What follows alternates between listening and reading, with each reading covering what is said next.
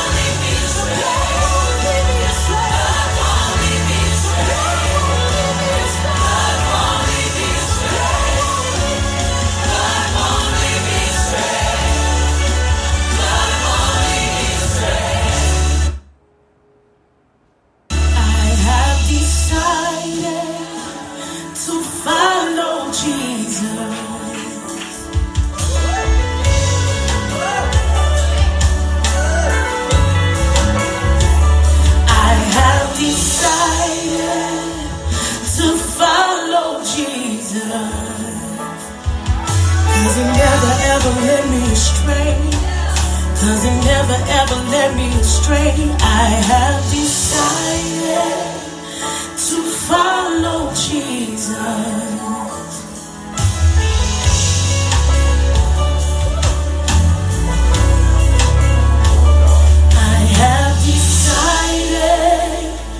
To follow Jesus.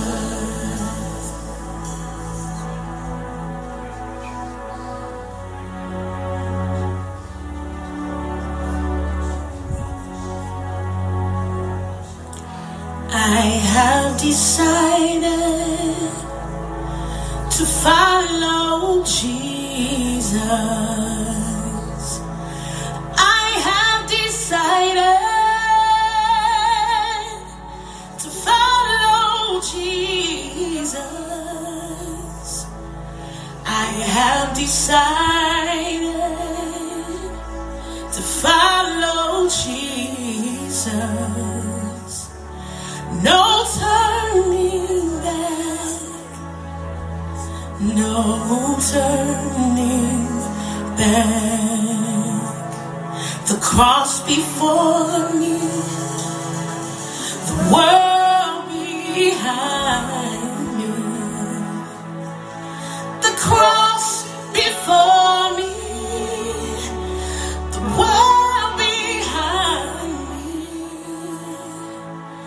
the cross before me, the world behind me. No turning back, no turning back,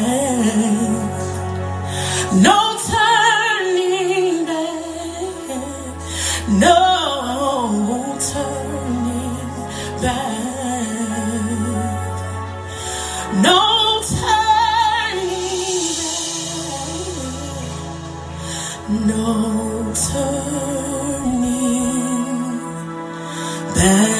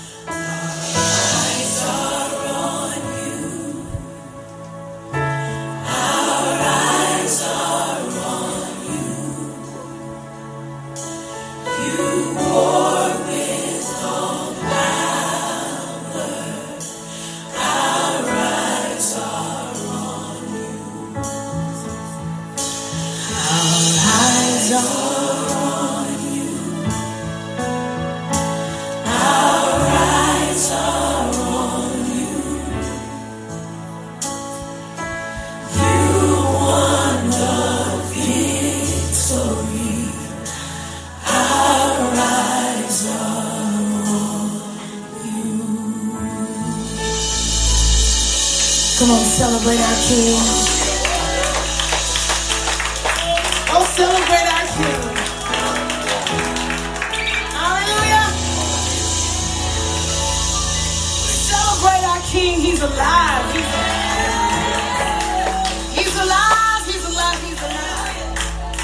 Yes, Lord. Thank you. Yes, Lord.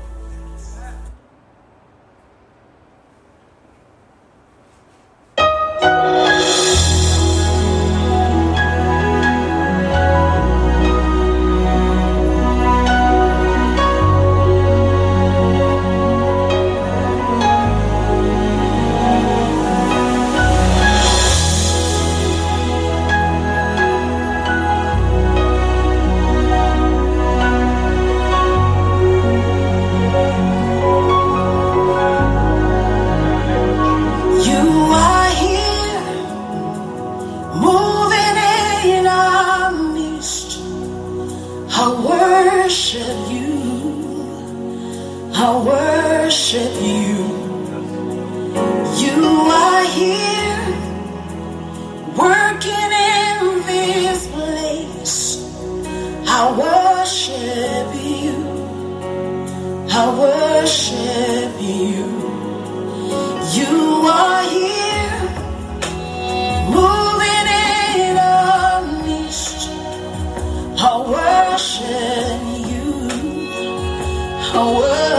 worship you.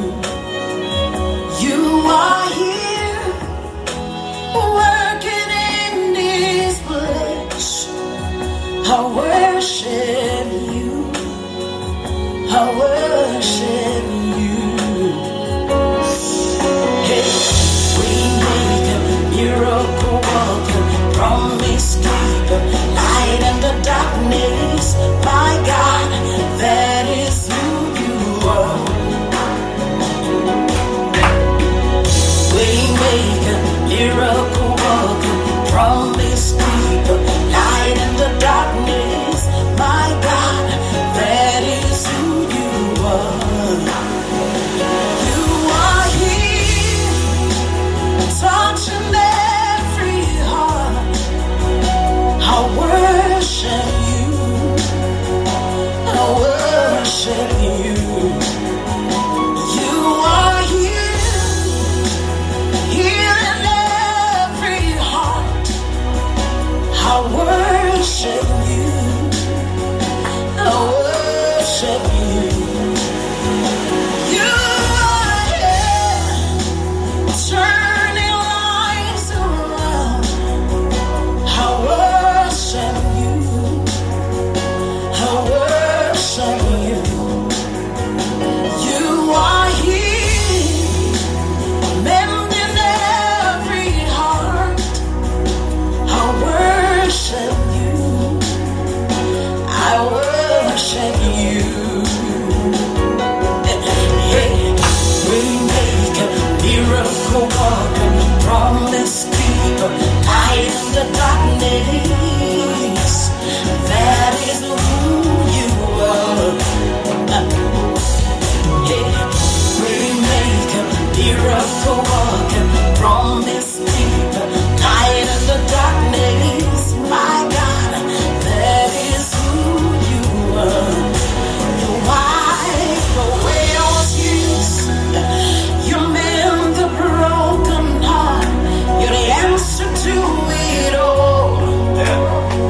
Jesus, you wipe away all tears. You mend the broken heart. You're the answer to it all. To it all. Jesus,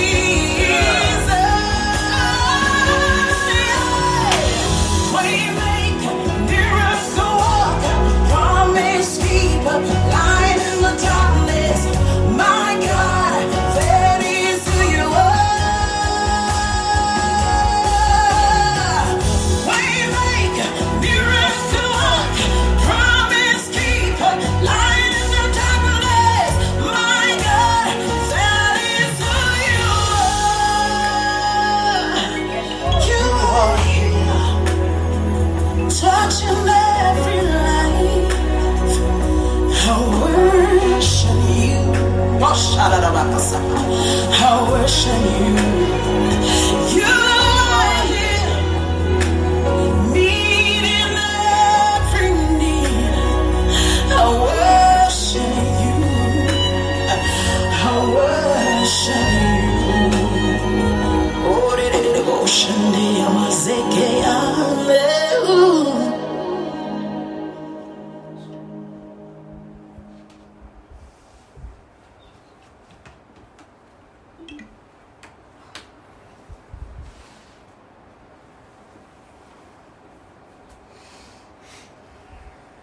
And Father, we thank you, Lord Jesus. God, that you've called us out of darkness and into your marvelous light, Lord. We thank you that our hope that is found in you, Christ Jesus, our Lord, will never disappoint us, Father. And Father, we thank you, Lord, that yet you've given us another day. Your mercies are new every morning, Father. And Lord, it's your desire that none shall perish, that all would come to the saving knowledge of Jesus. Yes. So, Father, I pray for our time this morning, God, that we would be attentive to the leading of your Holy Spirit, Father. I pray, oh God, that, Lord, you, Father, we know are faithful to complete that which you have begun in us, Lord. And Father, you begin this in us, Lord, as you are pleased to reveal yourself to us through your Son, Jesus, God. that we might be saved, transformed, born again, filled with your Holy Spirit, whom you've given us to be our comforter, our teacher, and our guide. Oh God, I pray that we would never take for granted, Father, all that you've done for us. Your word says that you've given us everything we need to live a godly life. And Lord, I pray, God, that we are pursuing you. Pray, God, that, Lord, you would continue to give us a hunger and a thirst for righteousness, Lord. That we would be a holy people, a people set apart, a people who are called your own. And that we call you our God. And so, Father, we thank you. May our eyes and ears be open today. And may our time together be pleasing unto you, Lord. In Jesus' name, amen. Community, two definitions. A group of people living in the same place or having a particular characteristic in common. The second one, a feeling of fellowship with others as a result of sharing common attitudes, interests, and goals. Go to 1 Peter chapter 2, verse 9 through 10 is where we're starting this morning. 1 Peter chapter 2, verse 9 and 10.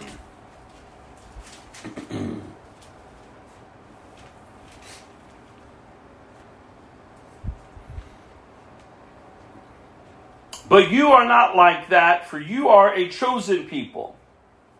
You are a royal priest, a holy nation, God's very own possession. As a result, you can show others the goodness of God, for he called you out of the darkness into his wonderful light.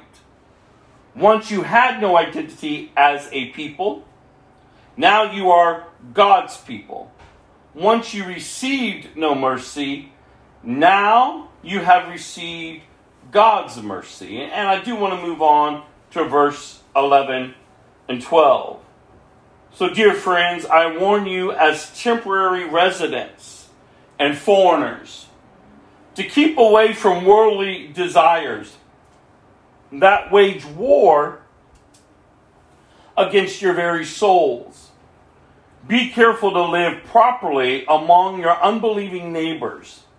Then, if they accuse you of doing wrong, they will see your honorable behavior, and they will give honor to God when he judges the world. Community. As I keep encouraging us, Christ is the center of the Christian community.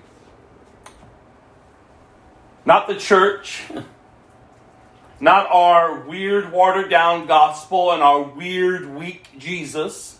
No, Jesus, the risen Savior, God's one and only Son, the Messiah. Jesus himself is the center. Everything is built off of Jesus. He is the foundation. He is the head of the body. Apart from Christ, we have nothing. We just have a form of religion. We just show up. We just go through the deeds and the works. And yet, it's nothing. Everything falls apart. But when Jesus is at the center, truth is established. And truth brings forth freedom.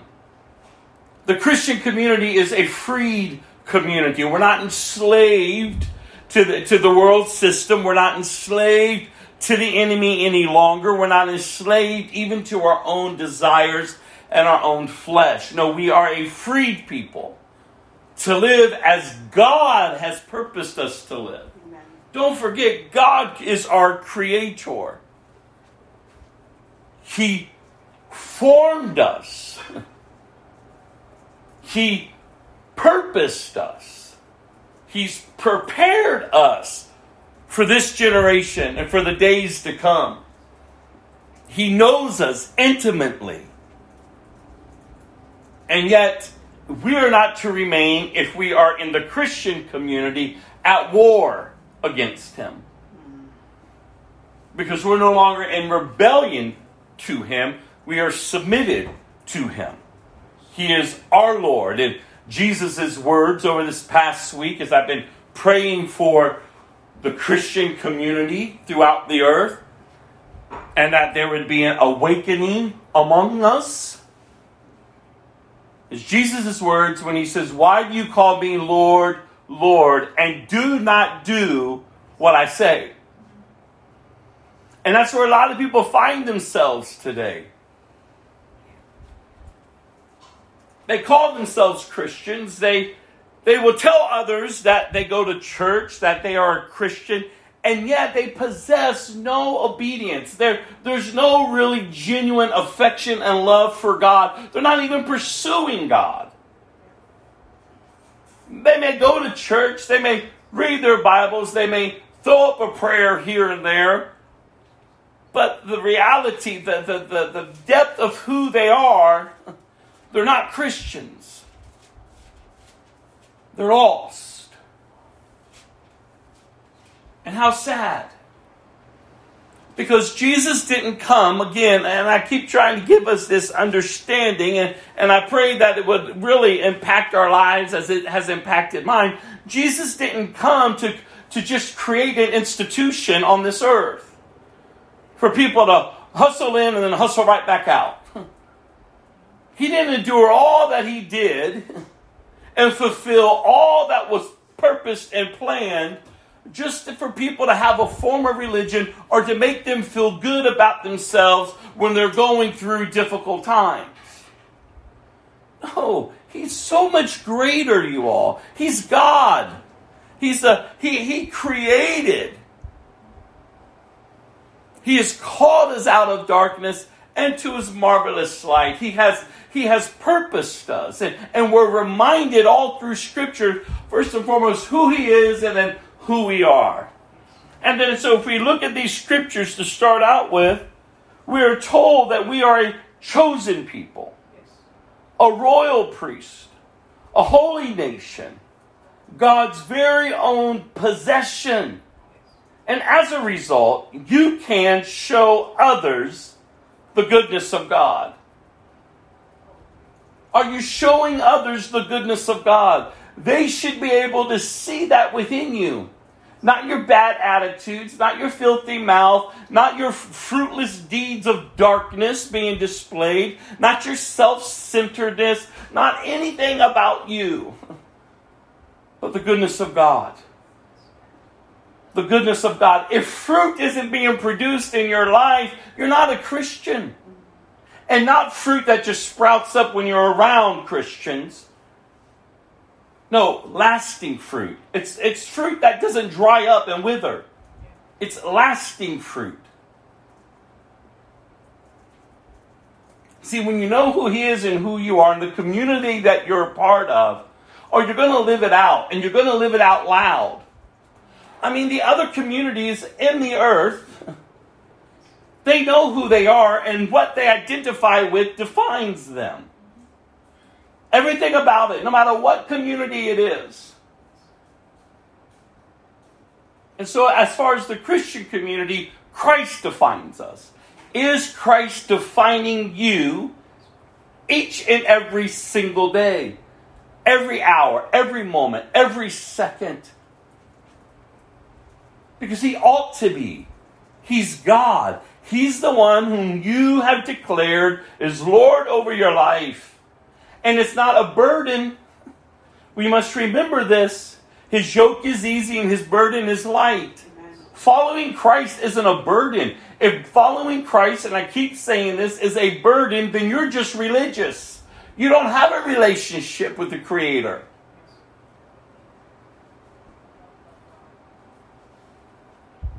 You are a chosen people.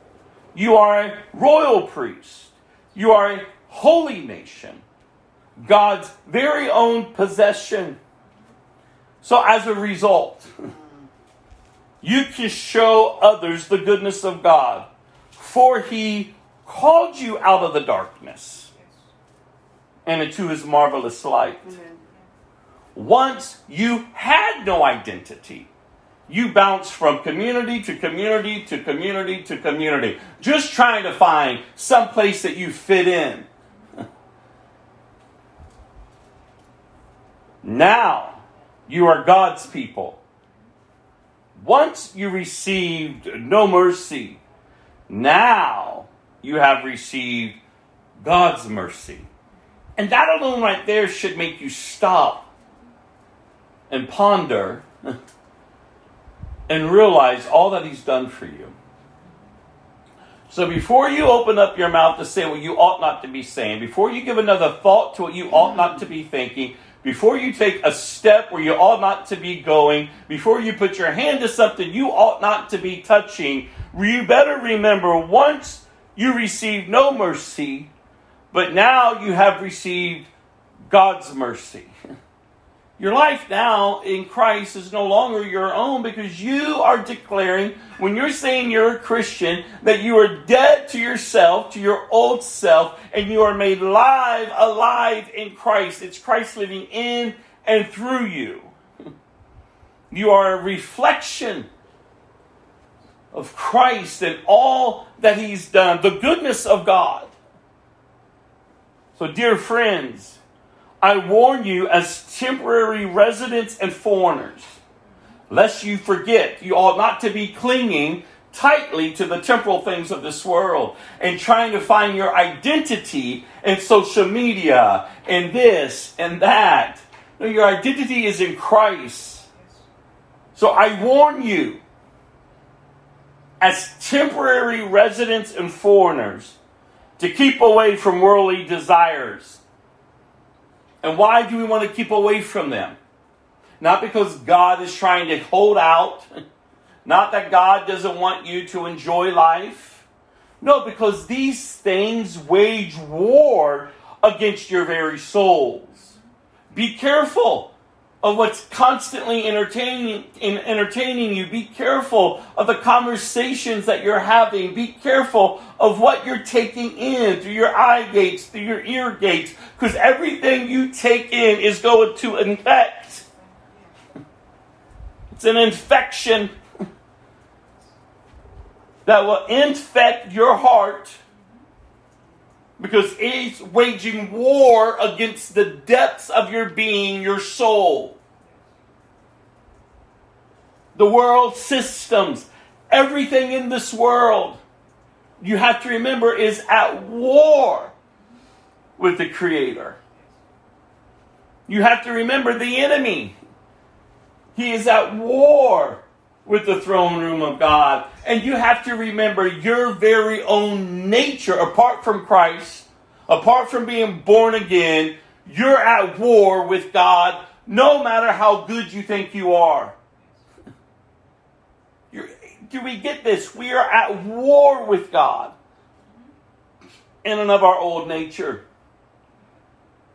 And so the very things that lure you to occupy your time,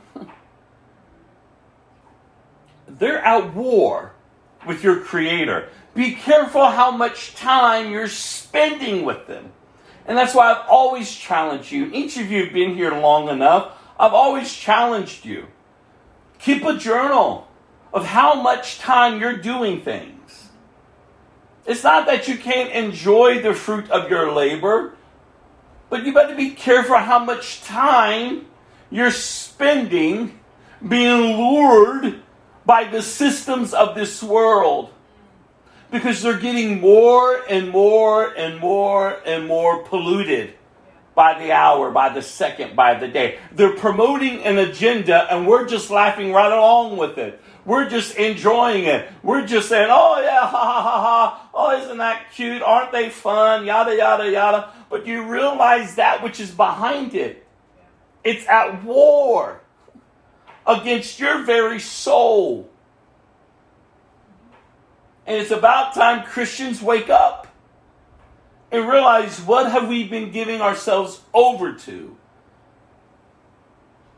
You just can't be holy for the time that you're sitting in church or around your Christian friends. No, it's who you're becoming. It's who you are.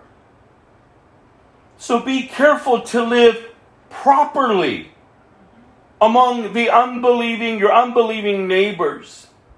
Then even if they accuse you of doing wrong, they will see your honorable behavior and they will give honor to God when He judges the world. Community, you all. And these are the standards. So when we come together, we're coming together for Christ. We're coming together to edify and to encourage each other. The Holy Spirit's working in and through us.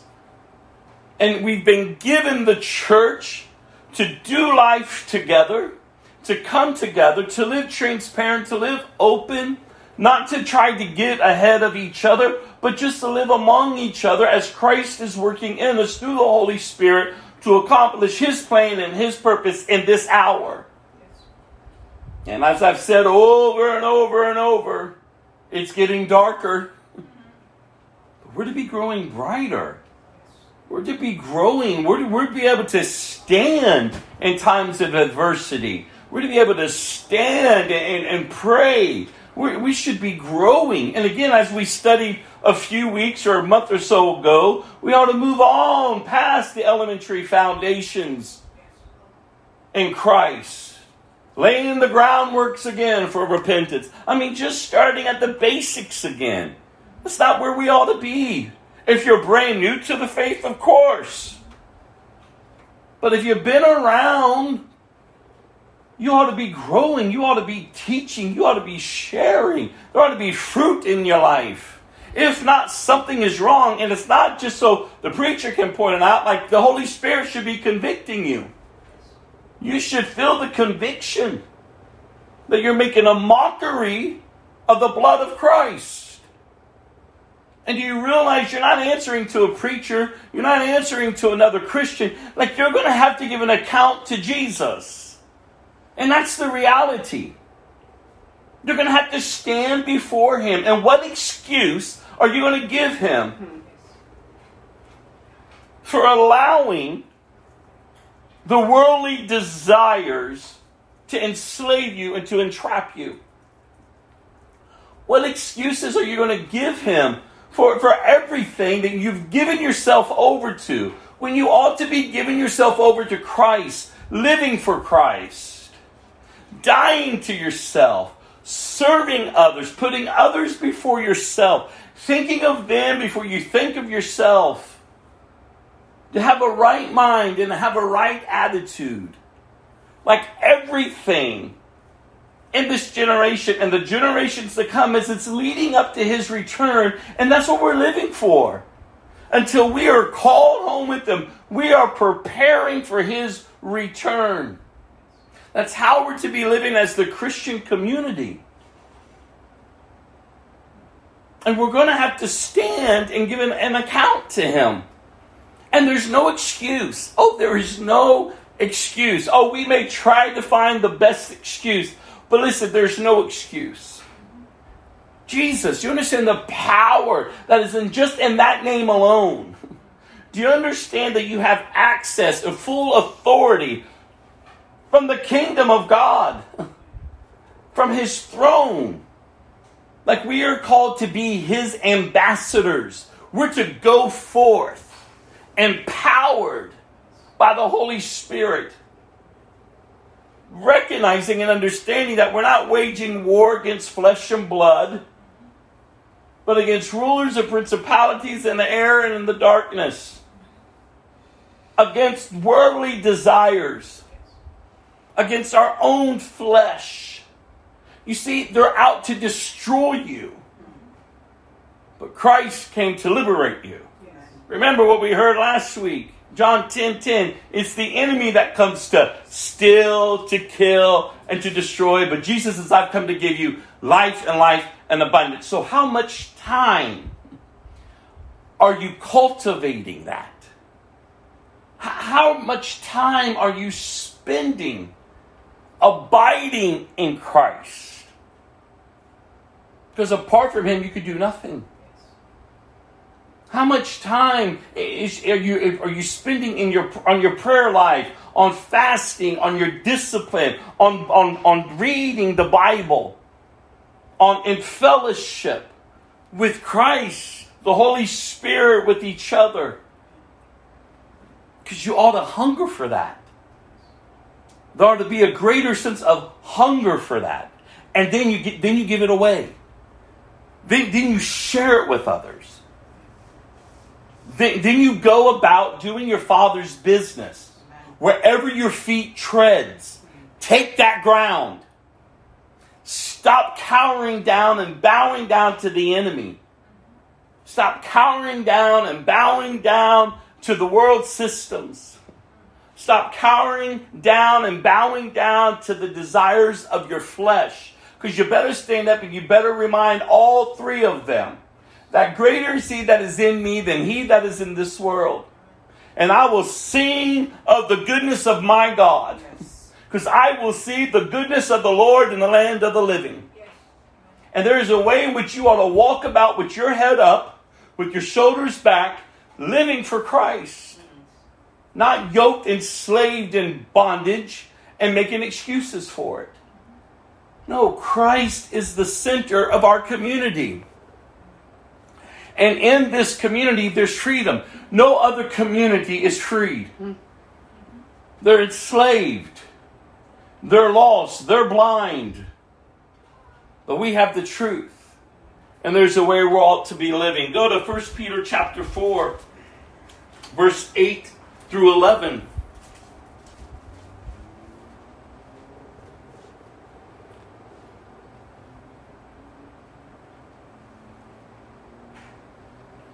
Most important of all, continue to show deep love for each other. For love covers a multitude of sins. Cheerfully share your home with those who need a meal or a place to stay. God has given each of you a gift from his great variety of spiritual gifts. Use them well to serve one another. Do you have the gift of speaking? Then speak as though God himself were speaking through you. Do you have the gift of helping others? Do it with all the strength and energy that God supplies. Then everything you do will bring glory to God through Jesus Christ. All glory and power to him forever and ever. Amen.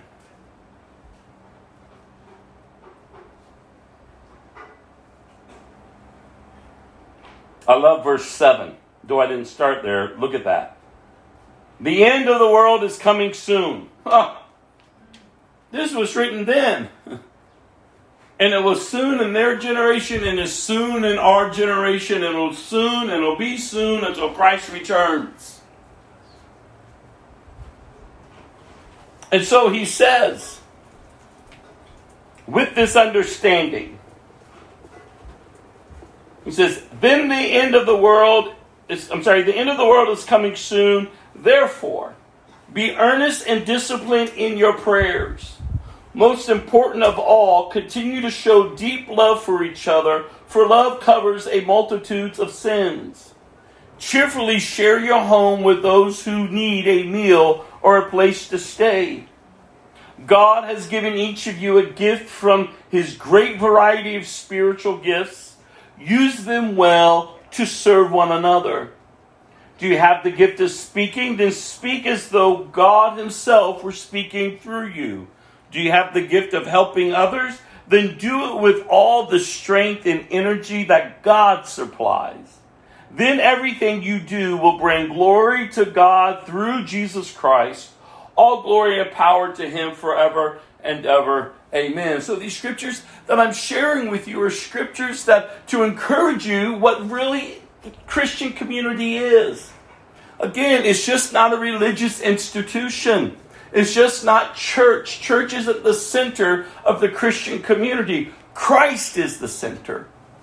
And so here again we see this letter to the church, as it was then, so it is now, being encouraged that Jesus is returning, like the end of the world is coming. Jesus is returning.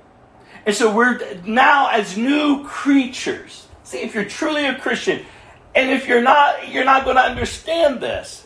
But if you're truly a Christian, you understand, wait a minute, I'm not living, as we just read, I'm not living out against these worldly desires that are waging war against my soul. No, I've been freed. You see, don't forget, God is pleased to reveal himself to you through his son Jesus. Apart from Christ, you, I can't say it enough, are in rebellion to the throne of God. And again, it doesn't matter how good you are, what you do and what you say. You can do all the right things in the world. But if you're not saved, you're in rebellion towards God, your creator. And here we see, be earnest and disciplined in your prayer. Again, your Christian life isn't a burden. You don't look at it as if, again, God is taking something away from you. No, you freely lay it down because you realize it is of no value. Everything I've tried to find my identity in is of no worth. I've been deceived. Apart from Christ, I've been deceived into thinking. And again, that's why we go from community to community to community. We're trying to find ourselves wandering through this world, blinded by the devil, enslaved to our own flesh, and the world's systems are luring us. But the freedom that is found in Christ, like when your eyes have been opened, when truth becomes your reality, it'll set you free. And then you realize, oh, wait a minute. This is how I'm to be living. Show deep love for each other. Love covers a multitude of sins. Cheerfully share your home with those who need a meal or a place to stay. You see, God has given each of you a gift. So use that gift to the glory of God. Do you know most Christians, they don't even know what their gift is? And that's so crazy. How could you call yourself a Christian and not know how you're gifted? Each of us have a part to play. That's why we belong. That's why there's that sense of community. We belong together to accomplish what God has called us to do. It's just not a one-man show. It's just not a one person, this person, or that group of people show. No, it's everyone included. And that's why over the years, I've challenged you all, as I challenged myself, be a healthy member of the body of Christ because you're needed. Like you're needed. And not to engage in being healthy, not to engage in living out in community with believers. You're doing a disservice to the body of Christ, but you're ultimately mocking God. You're treating him as if he's just another common thing. And we got to see him beyond just being something common. And we need to see him as God because that's what humbles us. And we realize all that we're doing now is for the good of others. Even though they would perceive it as being something bad. Oh, you're judging me. Oh, you think you're better than me. Blah, blah, blah. And all that pushback. And in reality, it's all about love. It's all about love. I mean, you share, and you share, and you share. And ultimately, if they don't want to hear, then shake the dust off your feet and move on. Move on. That's why I've always tell you, don't fight with people. There's no need to fight with people over the gospel. You can't force someone into the kingdom. And even if you did force someone, they're not in the kingdom until they bow to Christ. You could drag them to church. You could do this. You could do that. You could tell them to do this, and all these other different 12, 13, 15 type of steps. But if there's not a genuine conversion, if the person isn't transformed by the power of God, they're not saved. See, there's a false gospel, and we've been warned over and over and over and over again. That's why I spent so much time with us last Sunday, giving you scriptures to really meditate upon, to understand that this is a war going on. And I keep saying it, you can't make this up. And even the lost are recognizing it. Like there's an awakening taking place. Oh, how I pray that they come to Christ. But even they are recognizing. Like, wait a minute, a lot of this stuff doesn't even make sense. I mean, I would never tell you to go listen to Bill Maher. I think that's how you say his last name. He's a liberal commentator. He's a filthy man. But oh my goodness, I listened to 9 minutes of him this morning. And I'm like, God, this is absolutely amazing. Like he was laying out truth to his audience, which is a very liberal, anti-God, anti-Christian, anti-anything that's good and right. But he was exposing and going, none of this is making sense. And he was mocking the very people that have actually built him up. Because they recognize, like, something is terribly wrong here. Like, what is happening? That's what I keep telling you. You can go out there and have spiritual conversations with people because people are at a high alert. They recognize like something is going on in this world and on this earth. And if you're calling yourself a Christian, you have the truth. And again, you don't have to fight with them. You just got to live your life. You just got to go about it and walk, like I said earlier, walk upright with your head up high, knowing that God is good and God is great. You're going to be hated.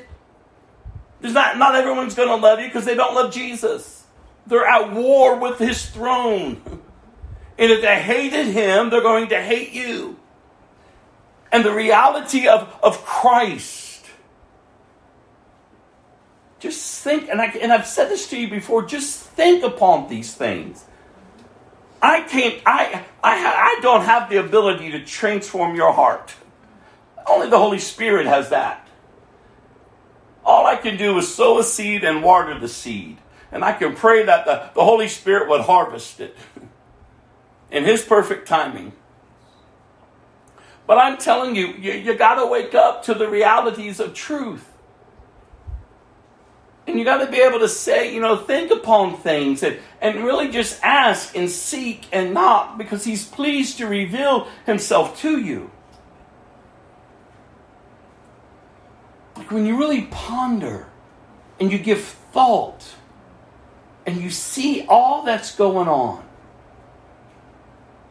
and you realize, wait a minute, I don't want to be at war with my Creator. Why am I demanding my rights? For this, and that. Like, you got to ask yourself, what are you demanding your rights to do? Well, if I come to Christ, I don't want to give that up. I don't want to stop this. But if in reality, if you think about those things, those are temporal things that are really out to destroy you. And that's why I keep telling you, you're demanding your right to be punished and tormented for eternity in hell. You say, well, I don't see it that way. Well, you can say all you want that you don't see it that way. But that's the reality. Did you ever get thought, why am I fighting against this? I had 2 years ago. Like you just get, why am I demanding this?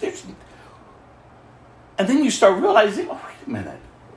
Like, God, if I'm trusting in you, if I'm learning of you, and God, if I'm just trusting in you, then I'm just going to keep taking steps forward. And I'm just going to keep doing this, and I'm going to just keep trusting in you, and I'm just going to keep laying things down, and you're just going to keep progressing forward so that you can look at others and share with them the good news of life.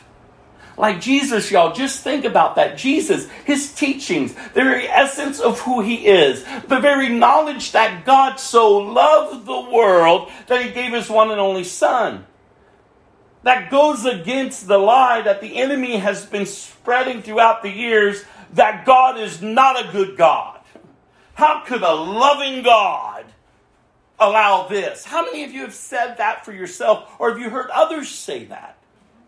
Do you see how twisted it is? How everything is blamed on God. And the reality, it has nothing to do with God. It has everything to do with you.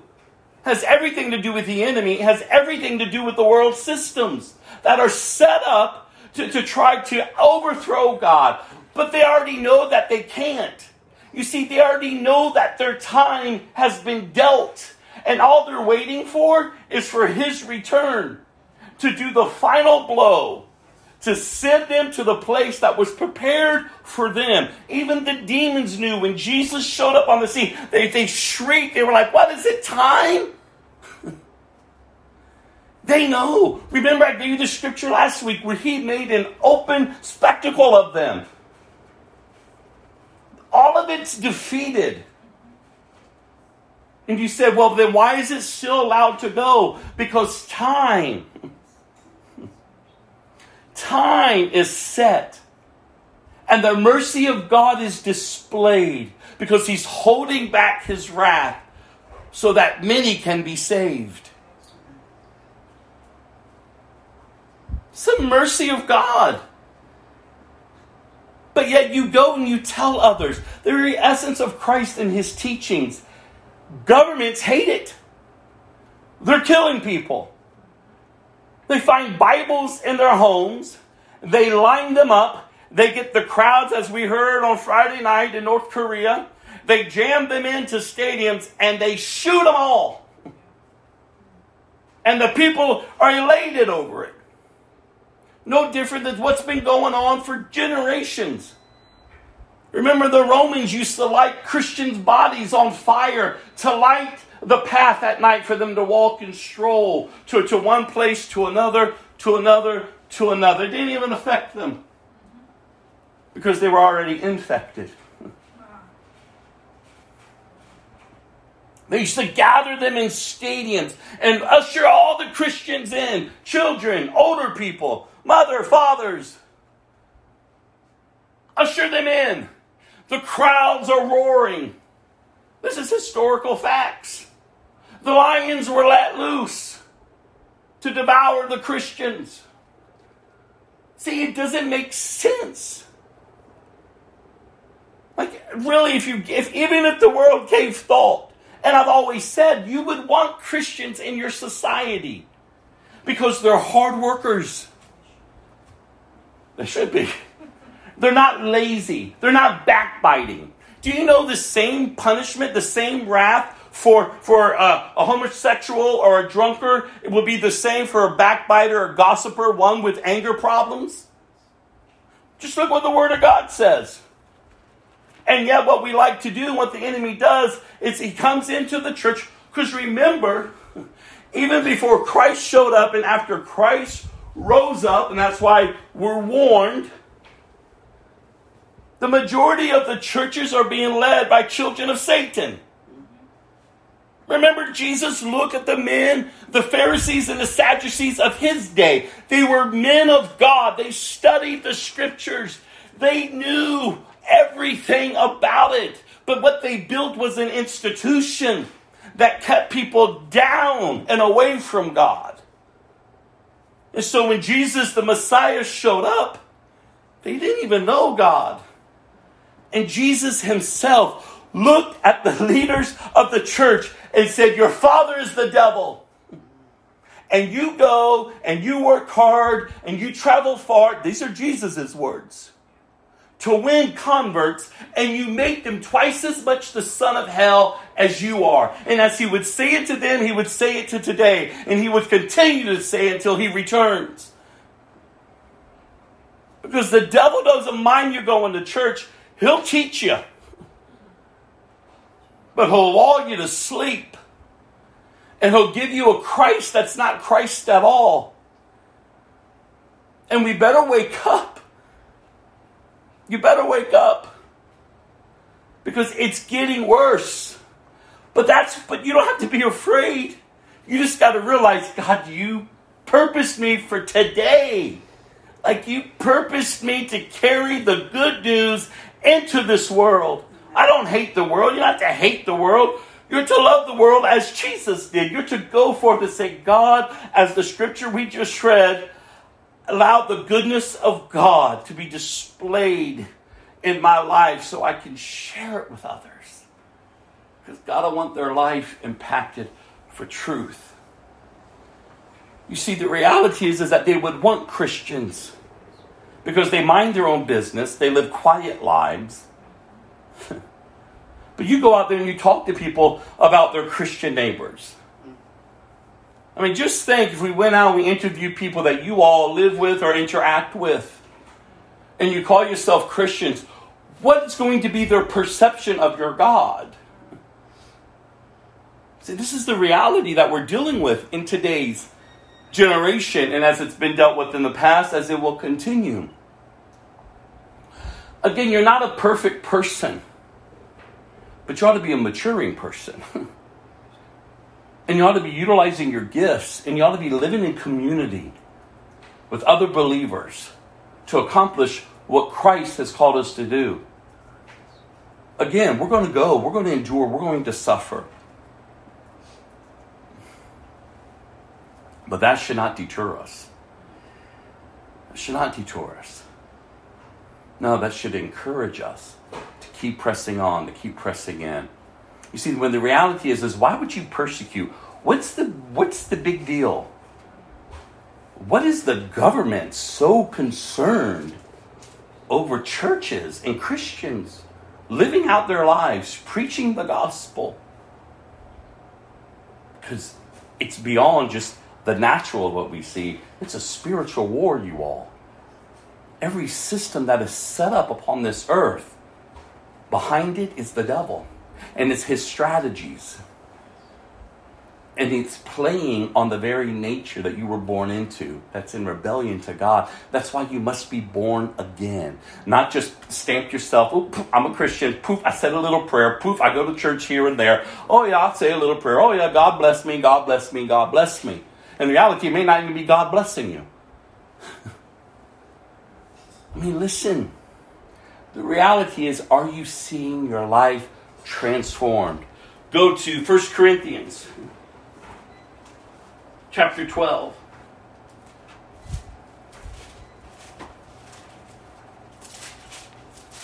Verse 25 through 27.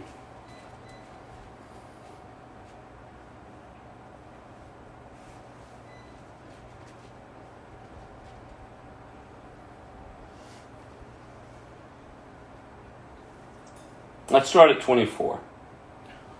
While the more honorable parts do not require this special care, so God has put the body together such that extra honor and care are given in those parts that have less dignity. This makes for harmony among the members, so that all the members care for each other. If one part suffers, all the parts suffer with it. And if one part is honored, all the parts are glad. All of you together are Christ's body, and each of you is a part of it. Here are, and I'm going to go on to 28. Here are some of the parts God has appointed for the church. First, apostles. Second are prophets. Third are teachers. Then those who do miracles, those who have the gift of healing, those who can help others, those who have the gift of leadership, those who speak an unknown language. And then we're going to move on to verse through 31. Are all apostles? Are we all prophets? Are we all teachers? Do we all have the power to do miracles? Do we all have the gift of healing? Do we all have the ability to speak in unknown languages? Do we all have the ability to interpret unknown languages? Of course not. So you should earnestly desire the most helpful gifts. But now let me show you a way of life that is best of all. And then go and read chapter 13 this week. It talks about love. Everything else will pass away. But God's love, you all. Again, the body of Christ is made up of many different parts. Remember, Christ is the head, we're the body. Again, we all have to be healthy members to function. That's why it always gets me when I hear church people complain about the pastor or the leaders in the church. like it's supposed to be them that just is building the church. No, it's everyone. It's everyone. And it takes everyone to uphold the standards of the church. Uphold the standards of community. Do you know why there's so many weak-willed men in the pulpits today? It's because the body's doing nothing about it. They're just as weak. All they want is just, tell me what we want to hear. And most pastors who try to have a backbone, they're pushed back up against. Don't you dare preach that. Don't you dare hold us accountable. And all of a sudden they're being attacked. And I go, good Lord. People threatening to take their money from the church. If you speak on that, I mean, it's the most ridiculous craziness that's happening. But it takes everyone in the community to uphold the standards, to love each other enough to uphold each other in truth. We don't want to slip back into our former ways of living. That's not what we're called to do. We're to be progressing. We're to be moving forward because we are, again, at war. Not with flesh and blood. We're not out there using the weapons of the natural realm. No, we have greater weapons. Remember, he gives us the weapons of our warfare to demolish strongholds. One of the greatest weapons is love. One of the greatest weapons I have ever seen used is those men that were lined up on the beach. And ISIS was those Christian men. And ISIS were standing behind them, going to behead them. And the greatest weapon wasn't the sword that the ISIS men held. The greatest weapon was the genuine look on the expression of the face of those men as they knew what was about to happen because of their love for Christ. Peace. There is not one flinching. I wouldn't suggest you go watch the video. I've seen the video. I enlarged it just to see their face, right? Am I wrong? Their face. There is such a peace about them. I'm like, God, that's the greatest weapon. They didn't torment those men. Those men had they knew the scripture. They understood that, listen, you may kill my body, but you can't touch my soul. I know who I belong to. I know who I am. Do you understand the level of confidence that you have as a Christian? That if you do, then why are you walking around so downcast? Why is everything blowing up against you? You're collapsing. What do you mean you can't go into your home and raise up the atmosphere? I mean, we have to start living as believers.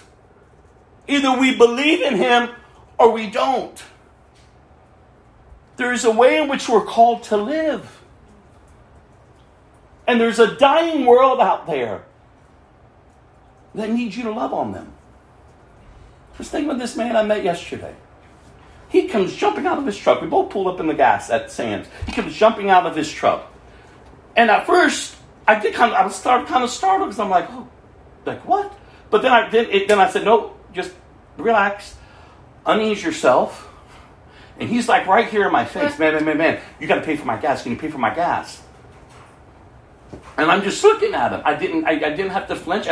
All of a sudden, I'm calm. I'm looking at him. I'm like, I'm sorry. You want me to pay for your gas? He was like, yeah. If you can just pay for my gas. And he's talking quick.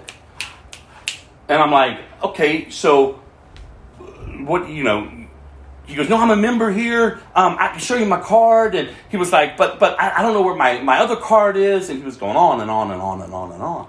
And I was like, okay. Yeah, how much do you need?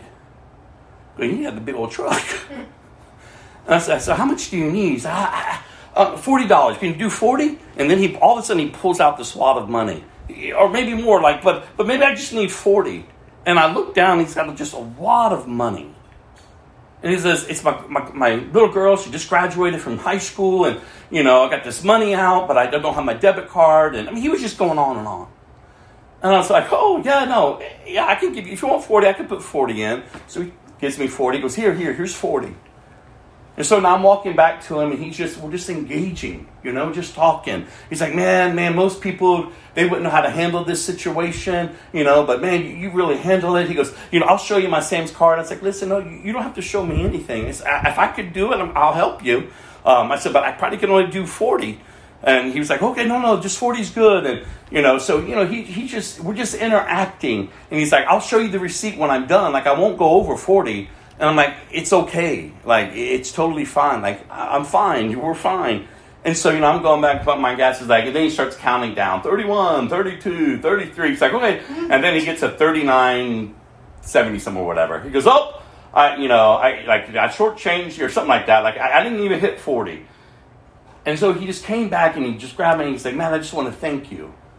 And he goes, because I didn't know what was going to happen today. I just knew I just have money. And, and I said, oh, no, seriously, it's okay.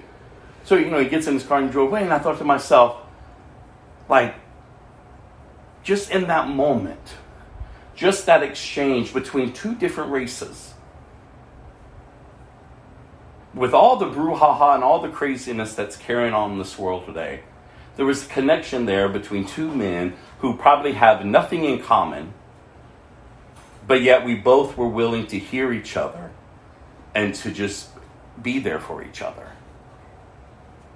And she said, why am I sharing that? Because how are you dealing with things out there?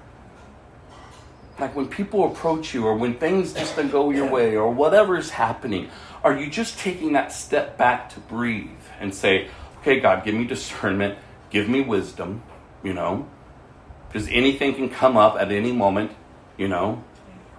Are you allowing yourself to truly be available and not just always on guard because everyone's out to get you? Like sometimes you just got to let it down, you all. Again, have wisdom and discernment and how to proceed and move in things. But we ought not to be living lives where we're so guarded that we're keeping everyone at a distance. Family, friends, strangers. But start being just the light. Just start being a light. Just live. Just be. Trust God. Again, the world out there is at war with the throne of God. We don't have to be at war with them. You see, God's not at war with his creation. God loves his creation. God so loved us that he sent his one and only Son, that whoever would believe in him shall not perish, but have eternal life. The last scripture of this time together is Ecclesiastes. Go to Ecclesiastes, chapter 4, verse 9 through 12. I was thinking, God, if I would have remained on guard, or if I would have came back in my car and closed the door, and drove away, the reality of that man would be like, look at that white punk, look at that white guy just driving off, These are things I was thinking. But, again, as I said, I shifted my whole posture to be at ease with him. And then he's the one, he came up and just gave me, hold on to my hand, like, man, thank you so much. And as his hand was in mine, I just was praying. Like, God, let this be a seed for him. God, let him see that there's not a difference between him and I. This guy just has a lot going on today. And God, I thank you that I was the one that he ran up on. And it wasn't anyone else that may have triggered anything else that could have caused his daughter to miss out on her daddy being there to celebrate her graduating. So I was like, man, God.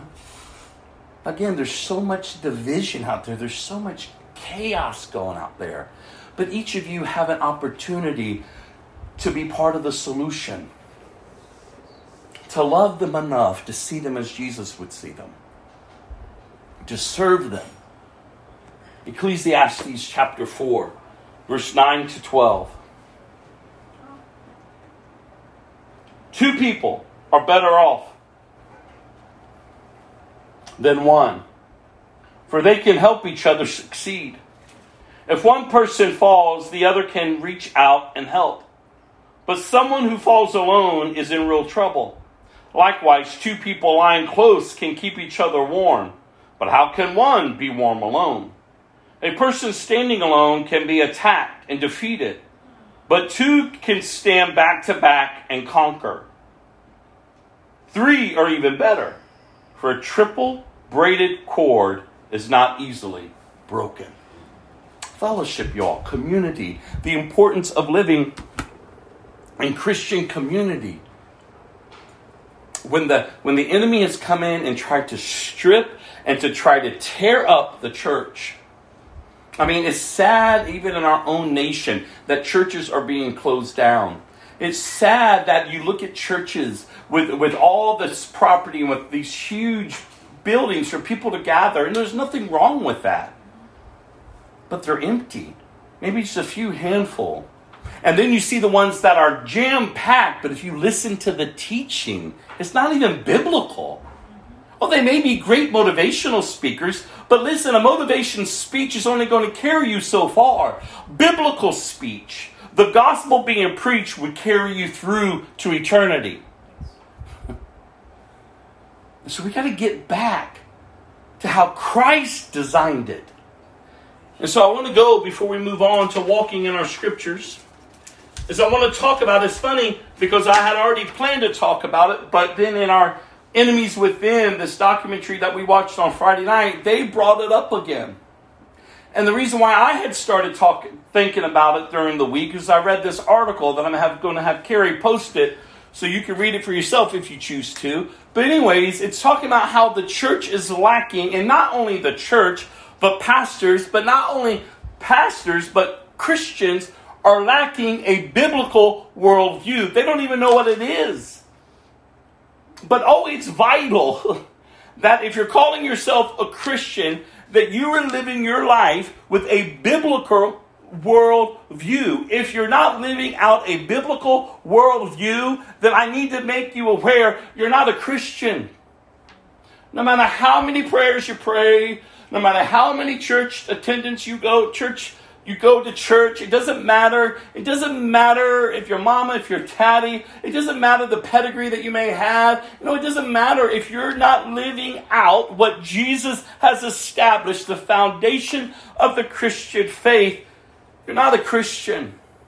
There's no conversion. Remember, the Nicodemus came to Jesus. How must I then enter the kingdom of God? You must be born again. You must be born again. It's a new nature that comes forth. It's a nature that's no longer in rebellion towards Him. That old nature, you have crucified it to His cross. And there's a new life that comes forth. I've shared with you over and over again, your question should be every day as it is mine, as it's been since the beginning when I came to Christ, is how now then shall I live? You know how you would live apart from Christ. I know how I would live apart from Christ, but now that I am living in Christ, who am I now? And the only way I'm going to find out who I am now is to know by knowing who He is. And that's why Jesus even says, you must abide with me. Remain in me. Apart from me, you can do nothing. So let's talk a little bit today about a biblical worldview. What's a worldview, first of all? A worldview is the framework from which we view reality and make sense of life and the world. It's any ideology, philosophy, theology, movement, or religion that provides an overarching approach to understanding God, the world, and man's relations to God and the world. For example, a 2-year-old believes he's the center of his world. A secular humanist believes that the material world is all that exists. And a Buddhist believes he can be liberated from suffering by self-purification. Someone with a biblical worldview believes his primary reason for existence is to love and serve God. Whether conscious or subconscious, every person has some type of worldview. A personal worldview is a combination of all you believe to be true. And what you believe becomes the driving force behind every emotion, every decision, and action. Therefore, it affects your response to every area of life, from philosophy to science, theology to anthropology, to economics, law, politics, art, and social order. Everything.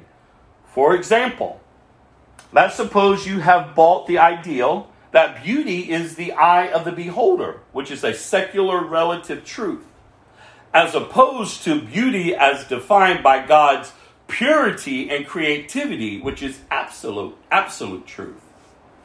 Then any art piece, no matter how vulgar or abstract, will be considered art, a creation of beauty. So then what's a biblical worldview? A biblical worldview is based on the infallible word of God. When you believe the Bible is entirely true, then you allow it to be the foundation of everything you say and do. Do you have a biblical worldview? Answer the following questions based on claims found in the Bible and which George Barnum used in his survey. First question, do absolute moral truths exist? Yes or no? Is absolute truth defined by the Bible? Yes or no? Did Jesus Christ live a sinless life? Yes or no? Is God the all-powerful and all-knowing creator of the universe, and does he still rule it today? Yes or no? Is salvation a gift from God that cannot be earned? Yes or no? Is Satan real? Yes or no? Does a Christian have a responsibility to share his or her faith in Christ with other people? Yes or no? Is the Bible accurate in all of its teachings? Yes or no? Did you answer yes to these? Only 9% of born-again believers did. But what's more important than your yes to these questions is whether your life shows it. Granted, we are all sinners and fall short, but most of our gut reaction will reflect what we deep down, honest to goodness, believe to be real and true. Remember, the Bible tells us in Proverbs, as you think, so you go. So how does a biblical worldview get diluted? Here's the big problem. Non-biblical worldview ideals don't just sit in a book somewhere waiting for people to examine them. No, they bombard us constantly from television, film, music, newspapers, magazines, books, and academia. Because we live in a selfish, fallen world, these ideals seductively appeal to the desires of our flesh, and we often end up incorporating them into our personal worldview. Sadly, we often do this without even knowing it. For example, most Christians would agree with 1 Thessalonians 4:3 and other scriptures that command us to avoid sexual immorality. But how often do Christians fall into lust or premarital or extramarital sexual sin? Is it simply because they are weak when tempted? Or did it begin much earlier with the seductive lies from our sexualized society? Why does a biblical worldview matter? This is the last part. If we don't really believe the truth of God and live it, then our witness will be confusing and misleading. Most of us go through life not recognizing that our own personal worldviews have been deeply affected by the world. Through the media and other influences, the secularized American view of history, law, politics, science, God, and man affects our thinking more than we realize. We then are taken captive through hollow and deceptive philosophy, which depend on human tradition and the basic principles of this world rather than on Christ. Colossians 2, verse 8. However, by diligently learning, applying, and trusting God's truth in every area of our lives, whether it's watching a movie, communicating with our spouses, raising our children, or working at the office, we can begin to develop a deep, comprehensive faith that will stand against the unrelenting tide of our culture's non-biblical ideals. If we capture and embrace more of God's worldview and trust it with unwavering faith, then we begin to make the right decisions and form the appropriate responses to questions on abortion, same-sex marriage, cloning, stem cell research, and even media choices. Because in the end, it's our decisions and actions that reveal what we really believe. Romans 12:2. Do not conform any longer to the pattern of this world, but be transformed by the renewing of your mind. And this was from an article from 2006 from Focus on the Family. And the survey that I read this week, it's a link, and Carrie's going to share the link if you choose to read it or not.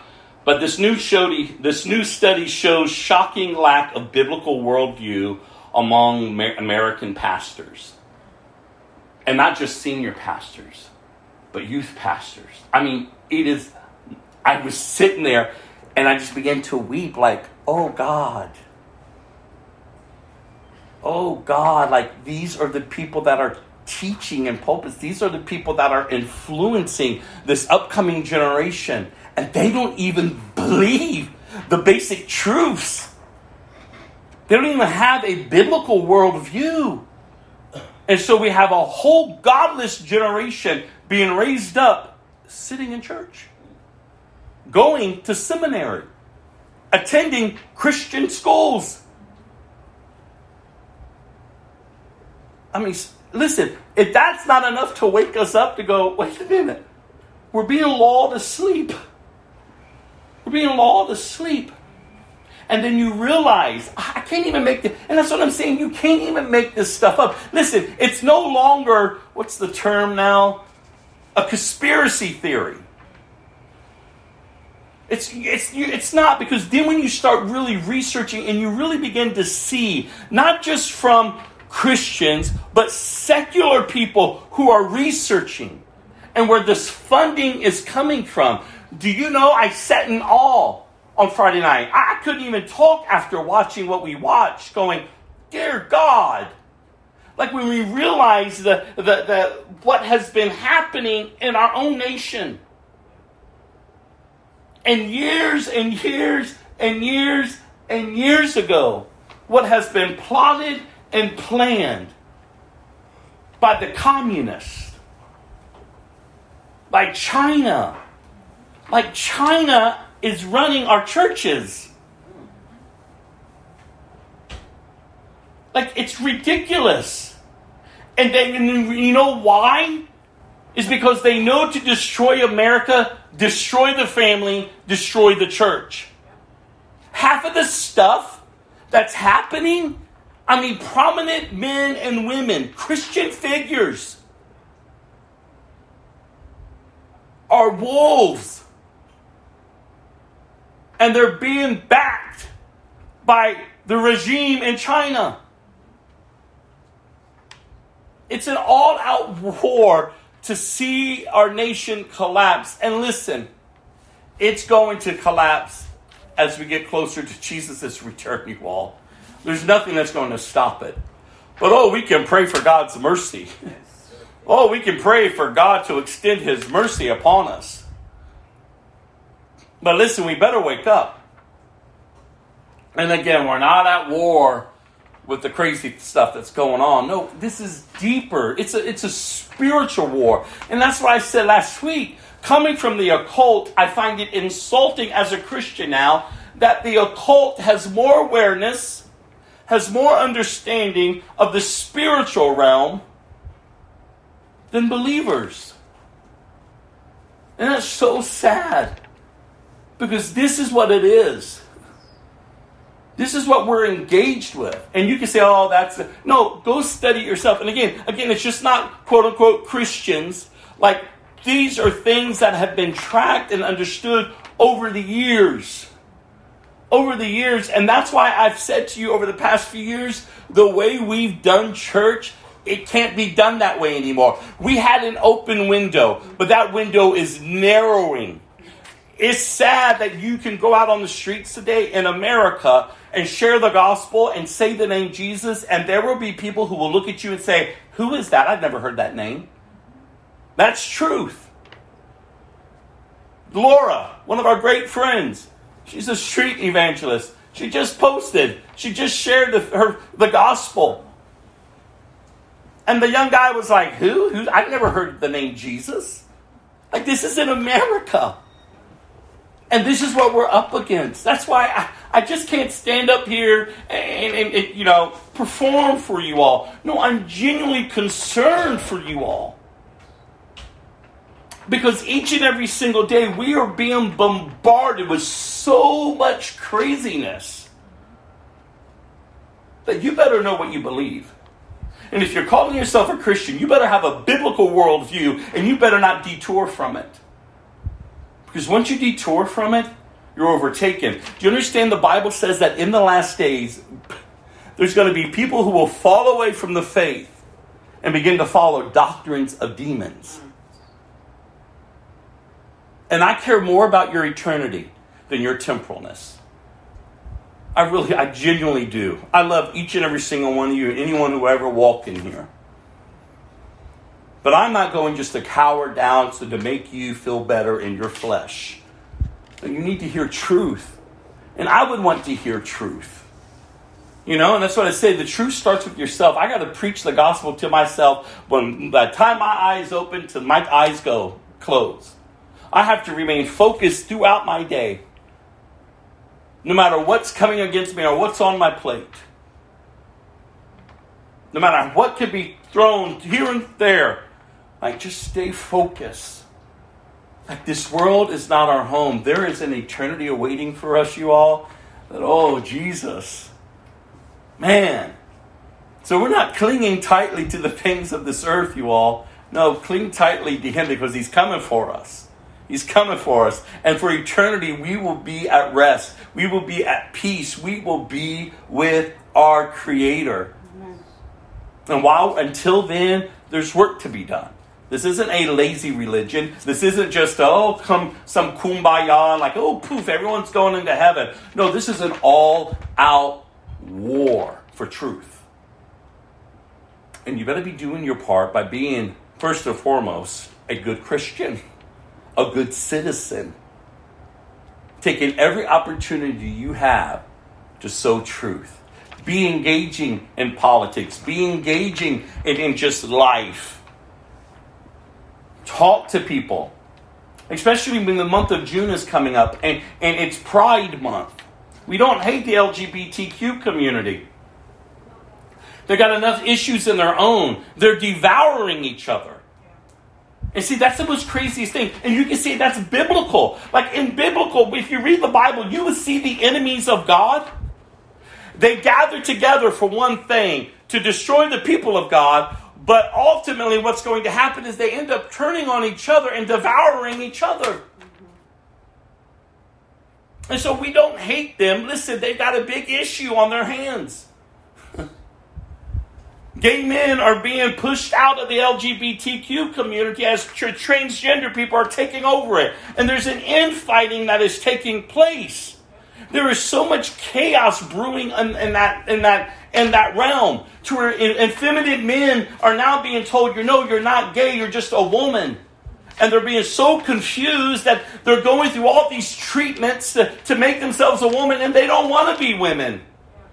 But now they're being told, no, you're a woman. And there's so much chaos. We don't have to say it. They're destroying themselves. But listen, we better be available to be there for them. To be able to minister to them. To share truth to them. Not to beat them down. Just to love on them and just share truth. Not suppress truth to make them feel better. No, they need to know you're at war with your Creator. Just as if we go out and we talk to someone who has a gossiping problem, someone who has a drinking problem, someone who has a porn addiction, whatever the sin is, we ought to love those communities enough to be the light among them. We're not pointing our fingers at them. We're not, tearing them down. No, the reality is if it wasn't for God, we would be right where they're at. But do you love your neighbor? Do you love God? Do you see your biblical worldview should be transforming you to be about our Father's business? And then the Heidelberg Catechism. Again, this tool that I'm sharing with you all to encourage you so that you're able to defend the faith. Listen, as a Christian, you ought not to be offended by the Word of God. No, you should be able to defend it. And so here we are, Lord's Day 14, question 35. What does it mean that he was conceived by the Holy Spirit and born of the Virgin Mary? The answer, that the eternal Son of God, who is and remains true and eternal God, took to himself, through the working of the Holy Spirit, from the flesh and blood of the Virgin Mary, a truly human nature, so that he might also become David's true descendant, like his brothers and sisters, in every way except for sin. And there's a whole bunch of scriptures there for you to study. And when Carrie sends these notes out so that you can go and get grounded. Listen, y'all, that's why it's just not showing up on a Sunday. Okay, here's a sermon, then you go out. That's not Christianity. It was never meant to be that way. You just hearing it is not going to change you. It's not going to transform you. No, you got to learn not to just be a hearer of the word, but to be a doer. See, when you consider the cost, okay, I'm going to lay everything down to follow you. Because Jesus says, consider the cost. Just don't make it a flippant decision. No, consider the cost, because it's going to cost you everything. Do you know Jesus talked more about hell than he did heaven? He understood. Like, listen, all of us are blinded by Satan.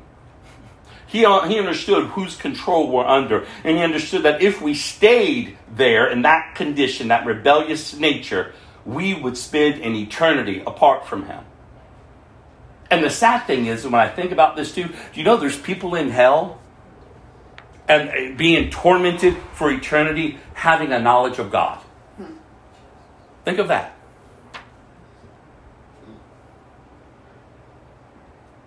Think of the people that Jesus says they're going to stand before me and they're going to say, but I did this, but I did that. I even did these things in your name. And he's going to say, I don't know you. Not because he's a bad God. No, it's just the reality. I don't know you. Depart from me, you worker of iniquity, you worker of sin. Depart from me. Like for eternity. Like for eternity, they're going to be tormented. Do you understand? Jesus talked more about hell. You think I'm wrong? Go read the Gospels. He had more to say and to warn people. Listen, this is why I've come. I am fulfilling everything from the beginning that was mentioned. To set you free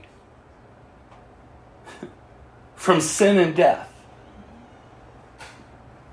In me, there's life.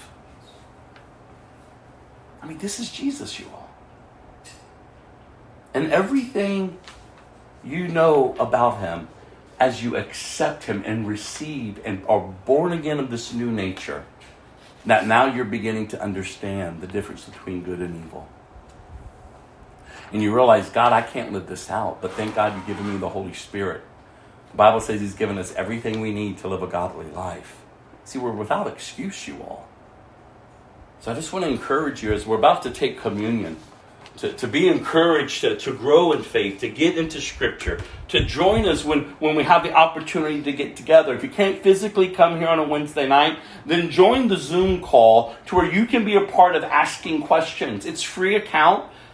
You can listen, you can participate, you can ask questions, you can say, well, I've looked at this. What does this mean? There's just the way of growing together. Come on Friday nights when you're able to, so that you're getting this fellowship. Listen, I just don't open up the house. I just don't open it just because, let's just open. No, well, there's a lot of times in our flesh we would rather not. But we know that God has called us. We're a full functioning church. And so the doors are open to connect. There's doors and opportunities to open, not just to connect with me. Just don't wait for Rob. Connect with each other. Learn to be community. And to live this out and to be encouraged, to be strengthened, because the days are getting evil. And so you need to be a part of a community where Christ is exalted, the word is preached, and then we're living it out together, upholding each other, encouraging, edifying, and building each other up as the Holy Spirit has grafted us together to accomplish in our community what He's purposed for us to do. You're not by accident. So Norma, if you'll come and serve the communion, I'm going to let the song play over us. And I would just encourage you to take the time to allow the Holy Spirit to bring any conviction that may need to be brought to your life, for you to repent. And just get right before God.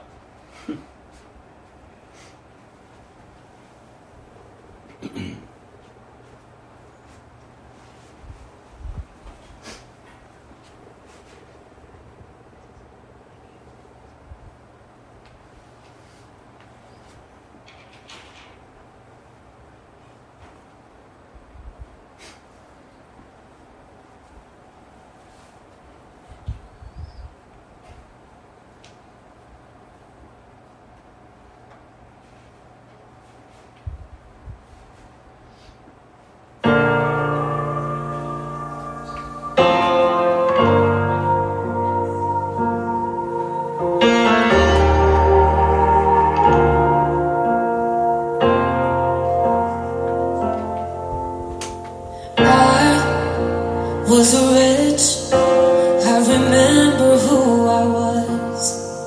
I was lost, I was blind, I was running out of time.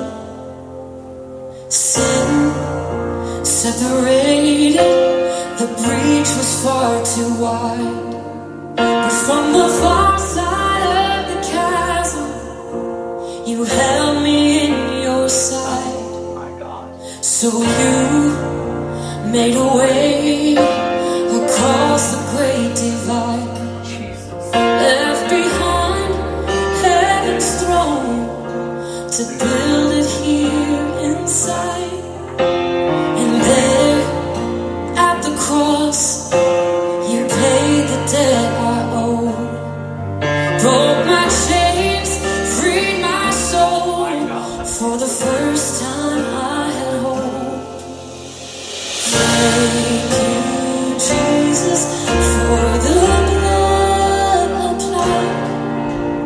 Thank you, Jesus, it has washed me white.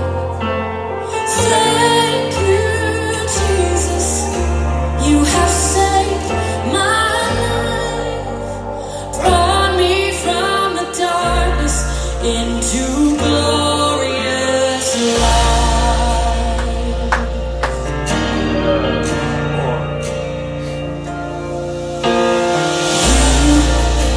Took my place, laid inside my tomb of sin. You were buried for 3 days, but then you walked right out again. And now death has no sting, and life has no end. For I have been transformed by the blood of the Lamb. Thank you, Jesus, for the blood applied.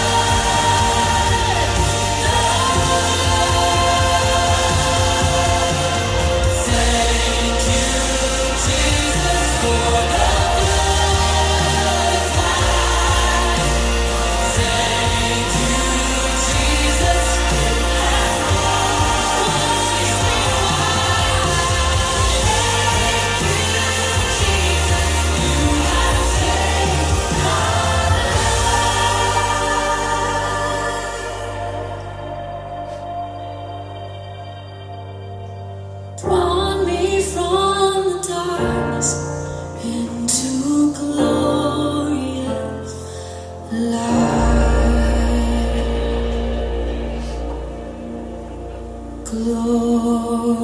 to His name. Jesus.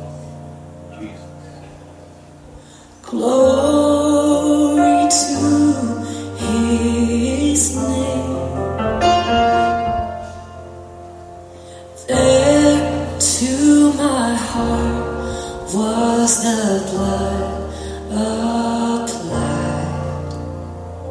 Glory to His name.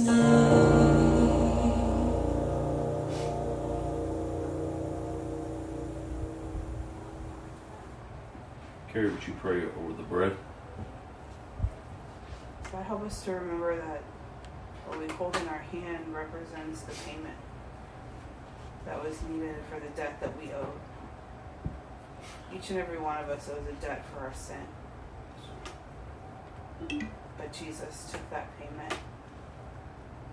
So as we take this in remembrance and in representation of your broken body, Jesus, I pray that we would not make a mockery of that sacrifice with our life. This do in remembrance of you. In Jesus' name. Take the bread.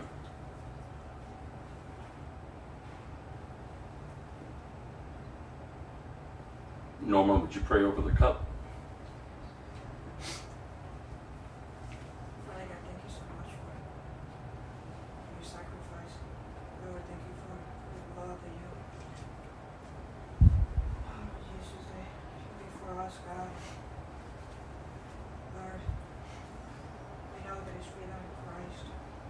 Jesus, we know that you will set us free from sin and death, Father God. I pray, Lord Jesus, that as you call us to remember, you did on that cross for us, Father God, that we will always remember your sacrifice for us, Lord Jesus. Christ, that you paid for us, God. Your blood cleanses us from all our iniquity, God. I thank you so much for your love and your mercy and your grace. God, we thank you. We give you glory and honor. Help us to live a life that honor you in everything that we do and say, Father God. So we love you, Jesus. In Jesus' name we pray. Amen. Take the cup.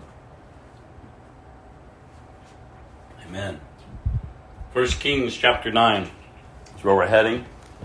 We'll get through our scriptures, walking through them. Again, the whole purpose why we're doing it, where we're doing it. And my prayer that we all will get to know our God. And that we can see that from the beginning to the end, He has a purpose and He has a plan. That He will have a people that He will call His own, and in return, they will call Him their God. You will see it from Genesis all the way through Revelation, the plan of God. He will have a people that He will call His own, and in return, they will call Him their God. It's important that we understand this. And so we start in the Old Testament, we do a little in the New, then we go to Psalm, and then we go to Proverbs. But it's important that we understand what God is doing. That's why it's important to understand the Old Testament, because it foreshadows Christ. And here we are at King Solomon. We've left off before with Solomon praying and dedicating the temple. Now God is going to respond to Solomon's prayer. And if we remember what I keep telling you about King Solomon, he's the wisest king on the earth. And there's been no one like him since. And there probably will never be anyone like him. And yet, though the Bible says that Solomon loved God, remember, let's not be impressed by that, because the Bible also says, we'll read next week, that he loved his wives. And the same meaning of that loved is what the Bible describes as the same love, which is not a covenant loyalty. It's just a love. I can love you today, I may not love you tomorrow. It's wishy-washy. There's no depth to it. There's no roots to it. And yet God is using King Solomon for God's purpose. There was purpose for King Solomon to take the throne, to build this temple. Remember, God told David, God made covenant with David, that there's going to be one from your lineage, from your line, that's going to always sit upon the throne. And that was Jesus. It's always meant, the throne was always meant for Jesus. But here we have King Solomon. And the Lord is going to respond to King Solomon. Chapter 9. So Solomon finished building the temple of the Lord, as well as the royal palace. He completed everything he had planned to do. Then the Lord appeared to Solomon a second time, and as he done before in Gibeon. The Lord said to him, listen carefully. I have heard your prayer and your petition. I have set this temple apart to be holy. This place you have built where my name will be honored forever. I will always watch over it, for it is dear to my heart.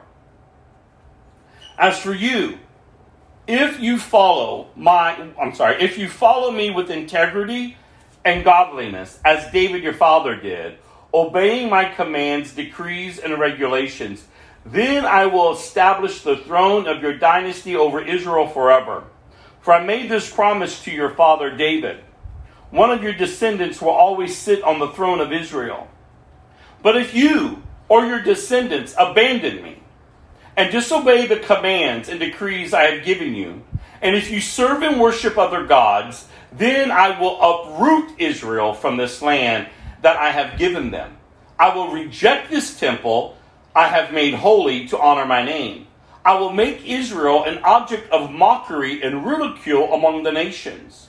And though this temple is impressive now, all who pass by it will be appalled and will shake their heads in amazement. They will ask, why did the Lord do such terrible things to this land and to this temple? And the answer will be, because his people. Remember, like I said earlier, the Lord always gets blamed for everything. But the reality is not God, it's us. And the answer will be because his people abandoned them, or abandoned the Lord their God, who brought their ancestors out of Egypt, and they worship other gods instead and bow down to them. That is why the Lord has brought all these disasters on them. Think about that, you all. Listen to what God is telling Solomon, King Solomon. Remain in me. Abide in me. Live for me. Honor me. This is your purpose. This is why I brought you and set you aside, the nation of Israel. Out of all the nations on the earth, God set them aside so that the Messiah would come forth. He kept letting them know. And then if you go back into the New Testament and you see the New Testament says, well, what's important to learn about the Old Testament is all of this is penned for us. Just as it was for them, so it is for us. That's a job. You can choose this day who you're going to serve, as he does with each of us. Like he's pleased to reveal himself to us, to set us apart for his purpose and his plan for our lives. And we can choose to walk in that. And we can choose to love him as our God and live for him and have that biblical worldview. Or we can choose to say, no, you're not God, I am. I'm going to live the way I want to do. In fact, I'll even take the little bits of your truth and just add it to my life. But listen, I'm not going to be all about you. We could choose that. But in the end, do you realize just as that temple was torn down, so you will be. These people thought that God would still honor them. The reality is you're to be honoring God. God's not to honor us. We're to be honoring God. And remember, he tells them, listen, don't look out at the other nations. I'm your God. I will take care of you. I will provide for you. I will give you pleasures beyond anything that you can even think of. I'm God. I will do it for you. You're my people. He wants to bless us. He wants to take care of us. He wants to see us through to the end. But what did they do? They looked out and they were like, the way the other nations worshipped their God lured the Israelites out. Their gods allowed them to do pagan things, to get drunk and to have sex and orgies and to pleasure themselves in all types of ways. They were lured out by the way the other nations worshipped their gods. They abandoned God.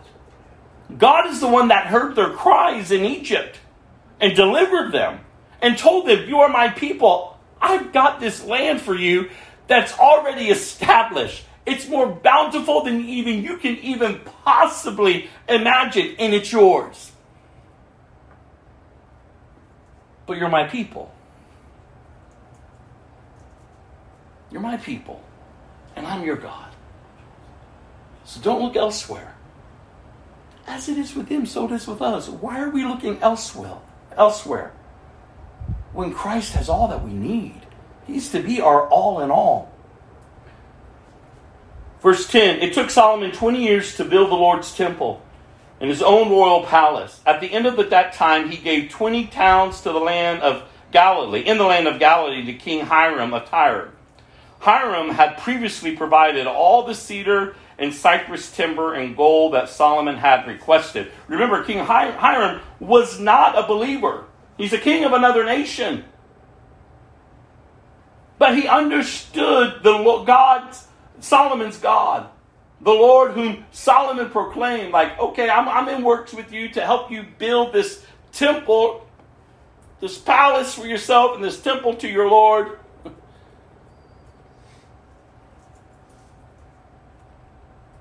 But when Hiram came from Tyre to see the town Solomon had given him, he was not at all pleased with them. What kind of towns are these, my brother? He asked. So Hiram called that area Kabul, which means worthless, as it is still known today. So we see yet another glimpse in the cracking of the foundation of Solomon. Solomon had so much, and he literally threw petals at this king. At first, he was all about being in relationship with this king, and this king helping him, and Solomon helped him, and they had a great relationship. But now all of a sudden, you're seeing Solomon's character, as we've already seen before. From the beginning, he married a foreign woman. He wasn't supposed to. He's building up, he's gathering all these horses from Egypt, and a king in Israel was not to have all those horses, especially from Egypt. And now all of a sudden we see him, his character, his integrity is dwindling because now he's throwing little petals at this king, which he should have been honoring this king because this was his friend, this was his business associate. He should have probably gave him the best of the land. He actually shouldn't give him any land, but if he was going to give him anything, he should have gave them the best instead of them giving them worthless pieces of land that he can't do anything on. So we're beginning to see more and more of his character coming forth. Yet, though, again, he was a very wise man.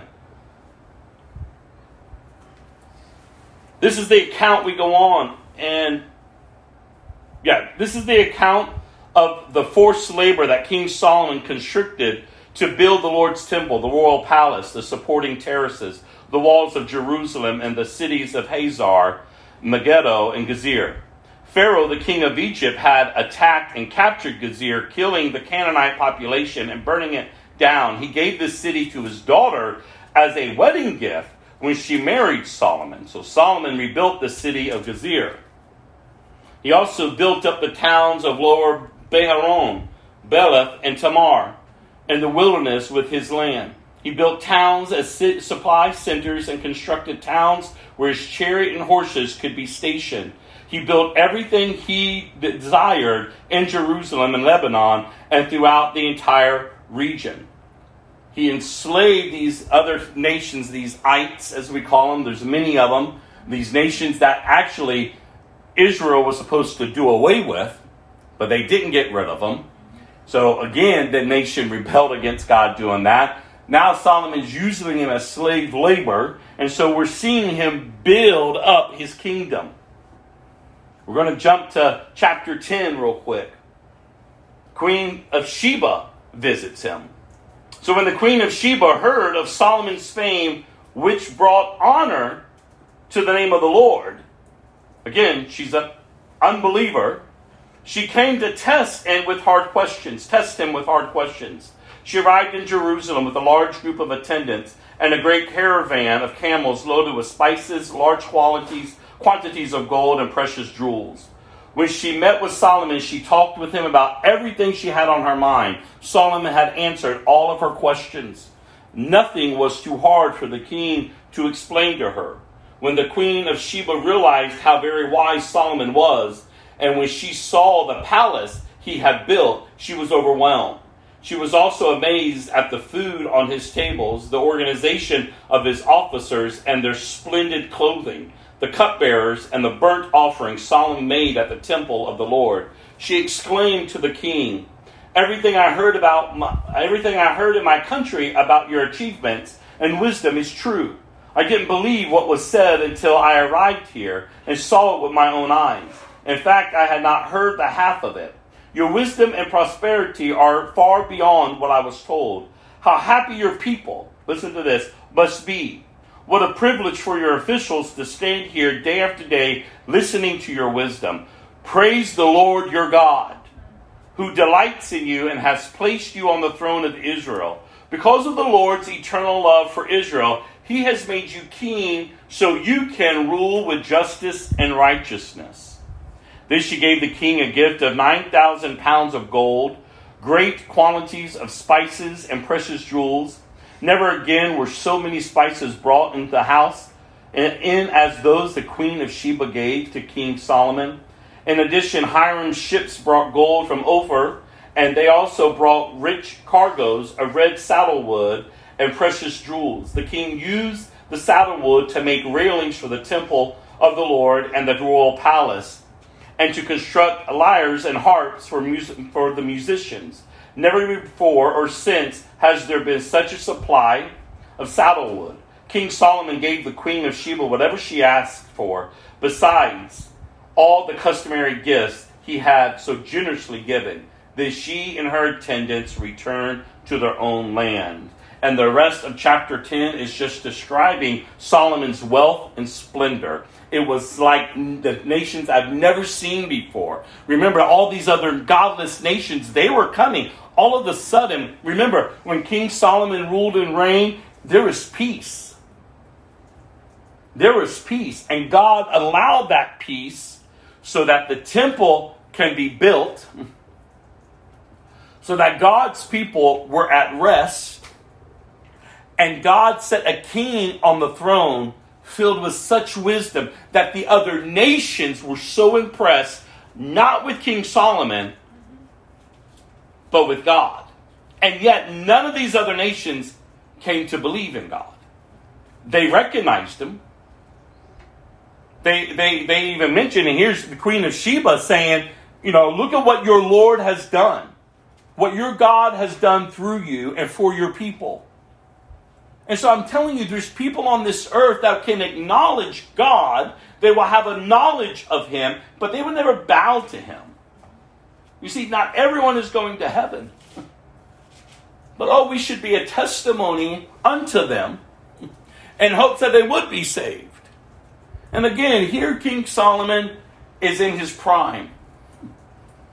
And yet his fall is right around the corner. If he would have only kept his eyes on God. But he looked elsewhere to fulfill a need that he still had. And listen, you all, there's always going to be temptations coming your way. But remember what the Word of God tells us. He makes a way out of all of them. Temptation is not the sin. Sin is when you bite into it. And now that temptation becomes your identity. And we must be aware. And we must be able to stand guard. And we must be devoted to our King. Go to Acts chapter 8. Past weeks we read about Stephen, the first martyr of the church. Acts chapter 8, verse 14.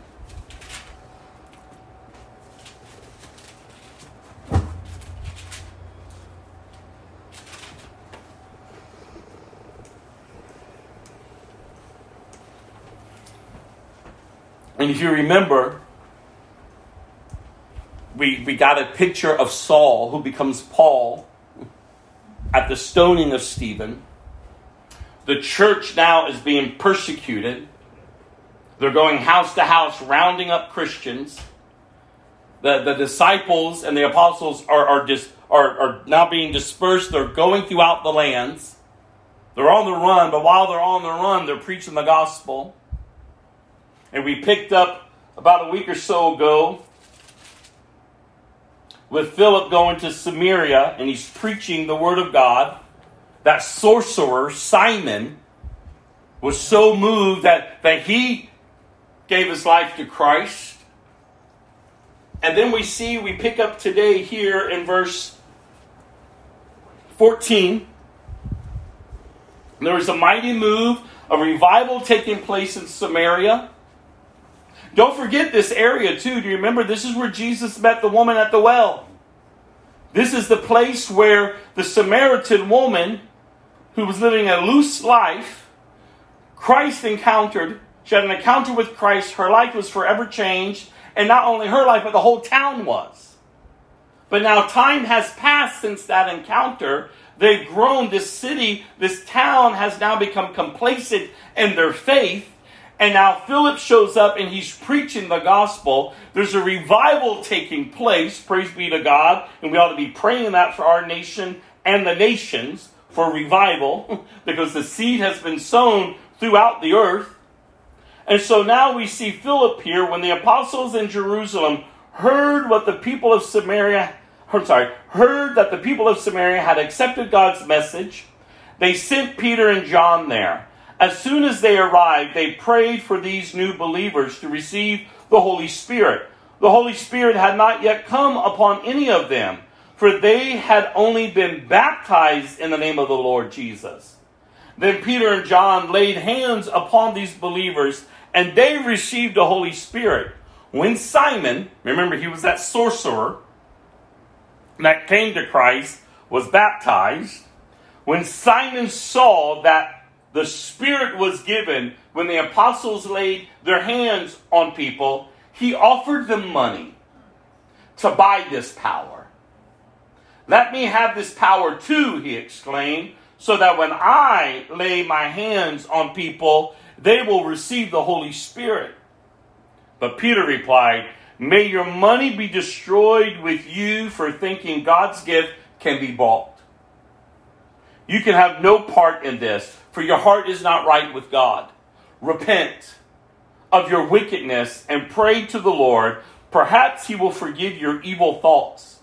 For I can see that you are full of bitter jealousy, and you are held captive by sin. Pray to the Lord for me, Simon exclaimed, that these terrible things you've said won't happen to me. After testifying and preaching the word of the Lord in Samaria, Peter and John returned to Jerusalem. And they stopped in many Samaritan villages along the way to preach the good news. As for Philip, an angel of the Lord said to him, go south down the desert road that runs from Jerusalem to Gaza. So he started out and he met the treasurer of Ethiopia, a eunuch of great authority under the Candidate, the queen of Ethiopia. The eunuch had gone to Jerusalem to worship, and he was now returning. Seated in his carriage, he was reading aloud from the book of the prophet Isaiah.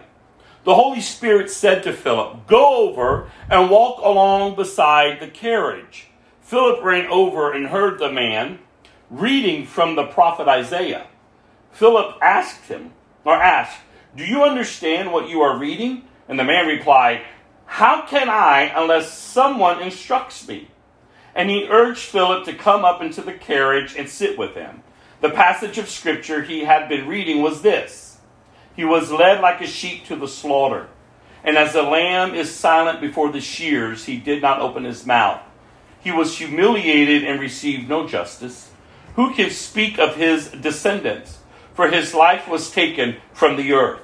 The eunuch asked Philip, tell me, was the prophet talking about himself or someone else?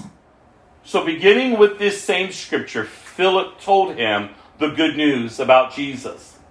As they rode along, they came to some water, and the eunuch said, "Look, there's some water. Why can't I be baptized?" He ordered the carriage to stop, and they went down into the water, and Philip baptized him. When they came up out of the water, the Spirit of the Lord snatched Philip away. The eunuch never saw him again, but went on his way rejoicing. Meanwhile, Philip found himself farther north at the town of Azotus.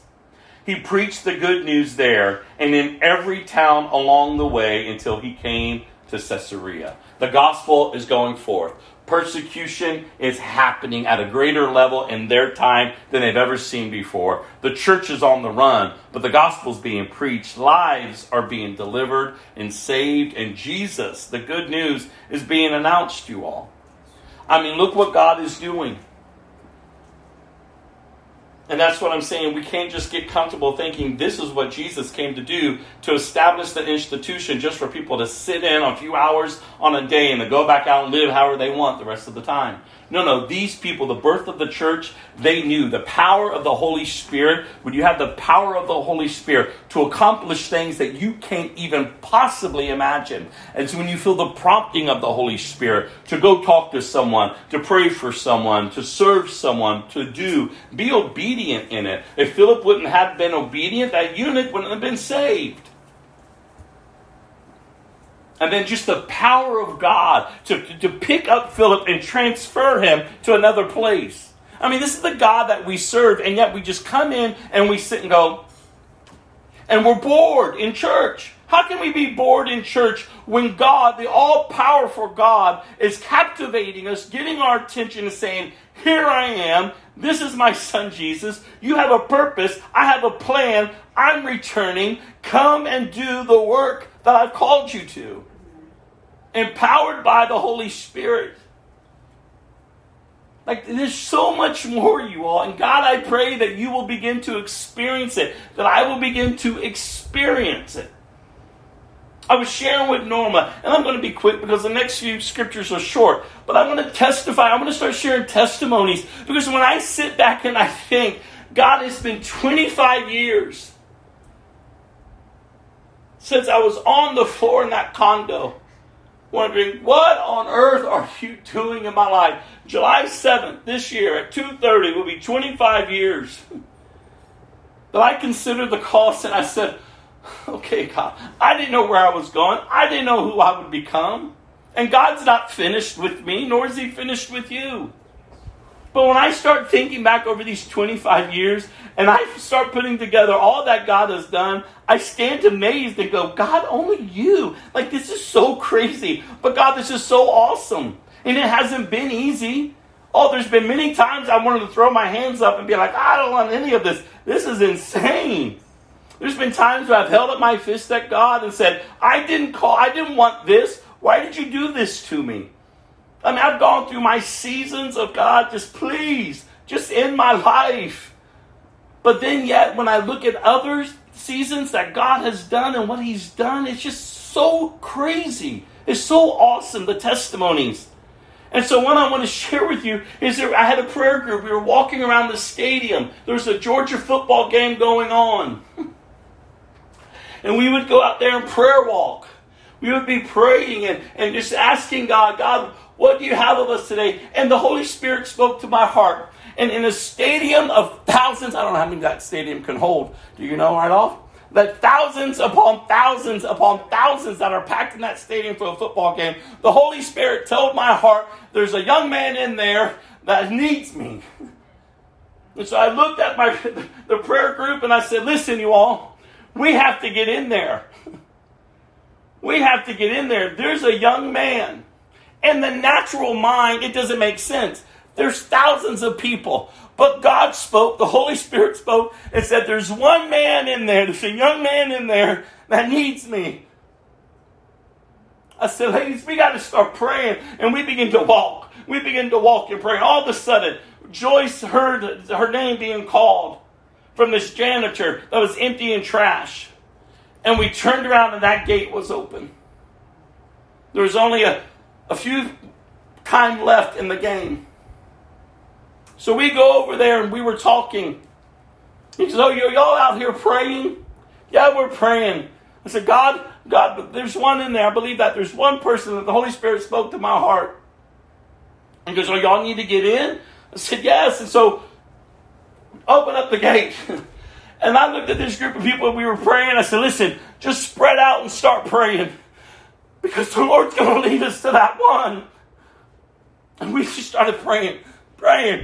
And all of a sudden there was this young man up against the wall, just as drunk as can be. And God said to my spirit, that's him. Walk up to him and pray for him. And I looked at the rest of them. I said, there he is. So I go over to him. I was like, listen, man, I don't know what's going on in your life, but God brought me here for you. And this is what God said. And I just began to share with him what the Holy Spirit was putting on my heart. And this guy collapsed in my arms and just began sobbing. The night before, he was going to kill himself. And he asked God, if you would just send someone to tell me that you hear the depths of my cries in my heart. Who can put that together? Who can make that happen, you all? And we prayed for this young man, and we saw this man get delivered. We connected him back to his family and to his local church. And a while later, I heard from him, and he was doing so good. He's actively pursuing ministry. He's loving God with all of his heart. But who can put something like that together? And that's why I shared that. It's nothing of me, but it's all of God. Only God. And are we being obedient when God is calling us to go to people? Even if it seems extreme. Like, God, there's thousands of people here, and there's just one? Like, how are we going to know? But God knew. God knew that depths of that man's cry of his heart the night before. And he asked specifically, God, would you send someone to me? And in the depths of just chaos going on in that stadium, God said, go, and I'll lead you. See, if we're just open, if we're just obedient, you all, to live out this life, it's amazing what God will do. And that's why we have to wake up as the church, you all. We have to wake up. It's a desperate hour. I mean, just look at what's happening to this generation and the confusion and the delusion that is being spread across the earth. And we're sitting here, if you're saying you're a Christian, there's so much work to be done collectively and then individually while we're out there. We just can't keep living how we want to live and doing how we want to do, because that is not being a Christian. Like, there's so much more, you all, that God has for us. Go to Psalm 130.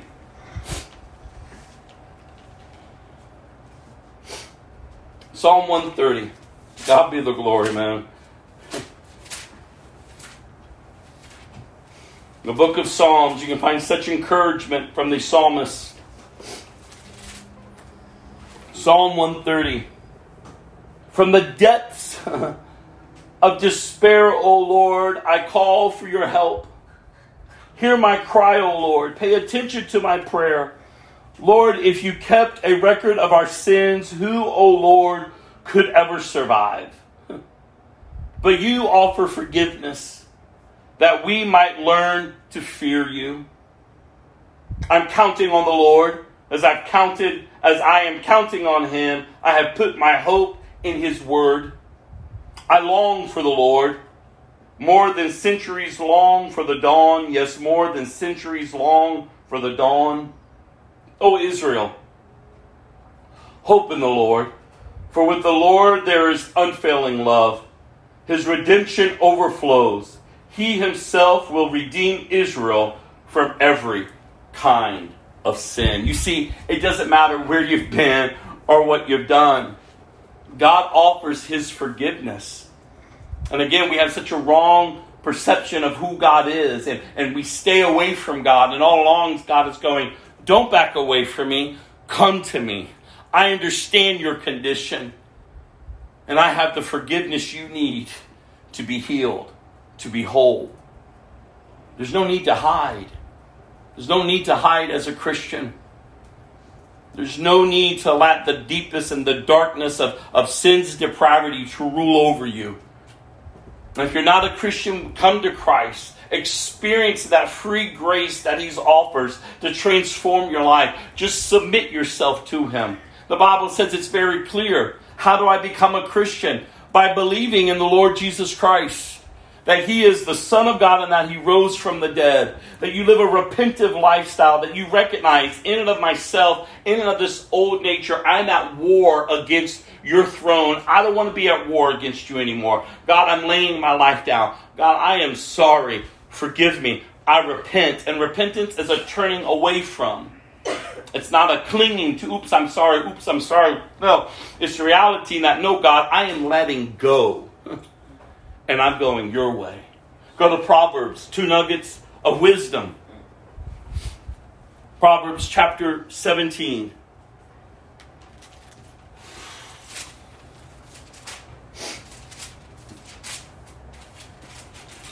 Verses 2 and 3. A wise servant will rule over the master's disgraceful son and will share the inheritance of the master's children. And finally, fire tests the purity of silver and gold, but the Lord tests the heart. Well, I pray that this song will be an encouragement for you, and then we'll close this in prayer. Thank you, Lord.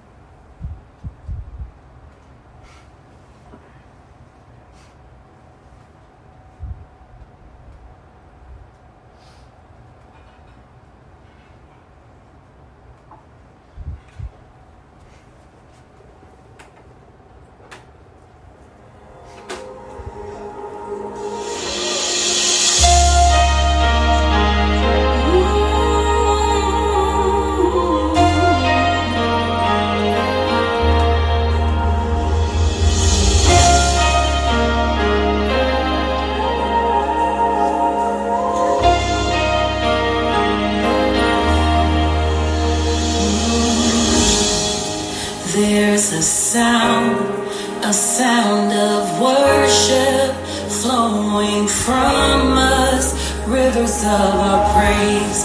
We lift your name and it's resounding. You're responding to every word we say, just like the sound of many waters. Let your word rush over us. Come with your strength, Lord, come in power, overtake our hearts. Let it flow, let it flow. Holy Spirit, we're desperate. Let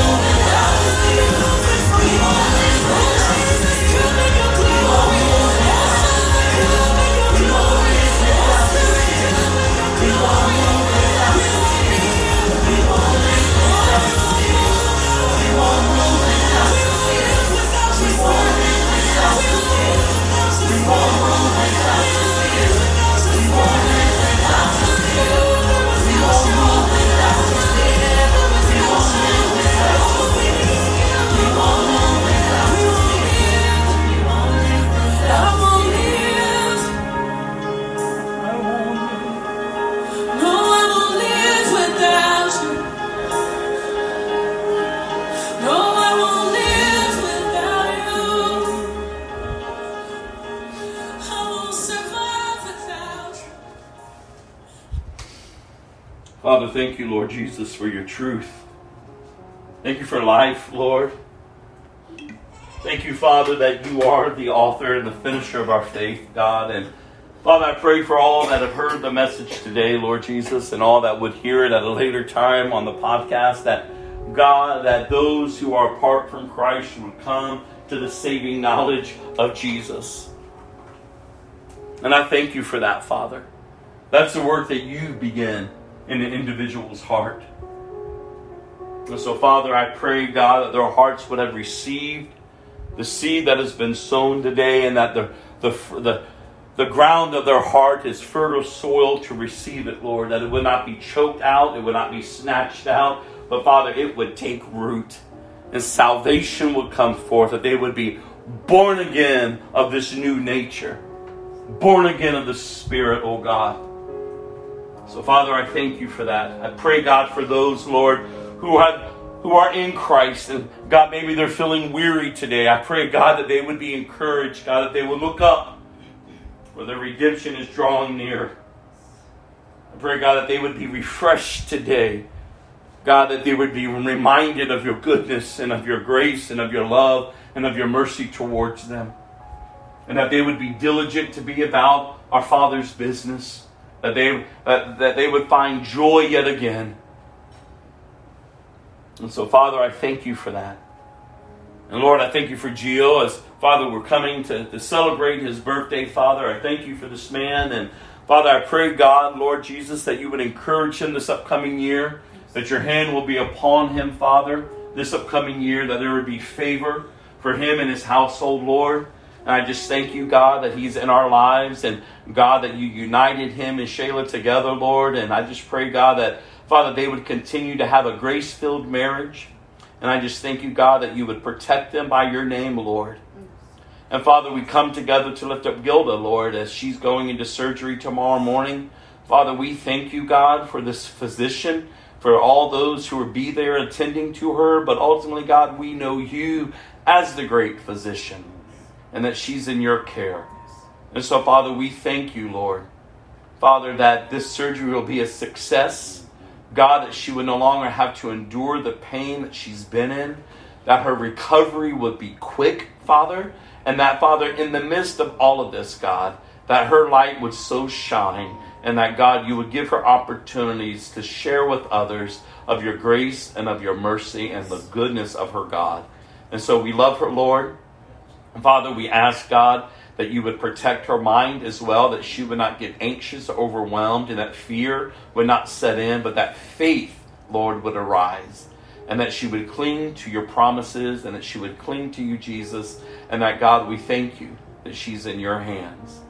And so, Father, bless your people, Lord, I pray. We ask this food to strengthen us and nourish our bodies, God, Father, and we pray for those who are in need. Father, as I think of Tania, as we're collecting for her this month, and God, all that you've done in her life, and even in the midst of cancer, even in the midst of going through all these treatments and not being employed and just struggling financially, God, she still, Father, raises her hands and worships you. And so I just pray that each of us, God, would just seek you on what we can give, and to send this to her, God, and ultimately for you to get the glory in providing for her. And so, Father, all the different avenues of how people are contributing to her needs, Lord, I just thank you for that. And I just thank you, God, that she would just be overwhelmed with your love. Father, I just thank you ultimately for her healing. Lord, we just thank you in advance for that. And so, God, again, Lord, I just ask, Father, if there's any, God, Lord, who have never come to the acceptance of Jesus as their Savior, that today would be the day of salvation. And then, Father, they would take the steps to be baptized. As we read today, that eunuch, God, as soon as he heard, it explained to him, as soon as he recognized, Father, that you were the Messiah, Father, he accepted that. His life was forever changed. And as they came upon that body of water, God, he was like, hey, I want to get baptized. And Lord, he took that step of obedience. So Father, I pray that they would take the step of obedience to be baptized. And then, Father, that they would take the steps to be discipled, to get grounded and rooted. That they may live out a biblical worldview to your glory and to your honor. So bless your people, Father, I pray. In Jesus' name, amen. Amen. A big Spanish meal was prepared in honor of Gio. So eat up. Hope you came hungry. Yes, ma'am.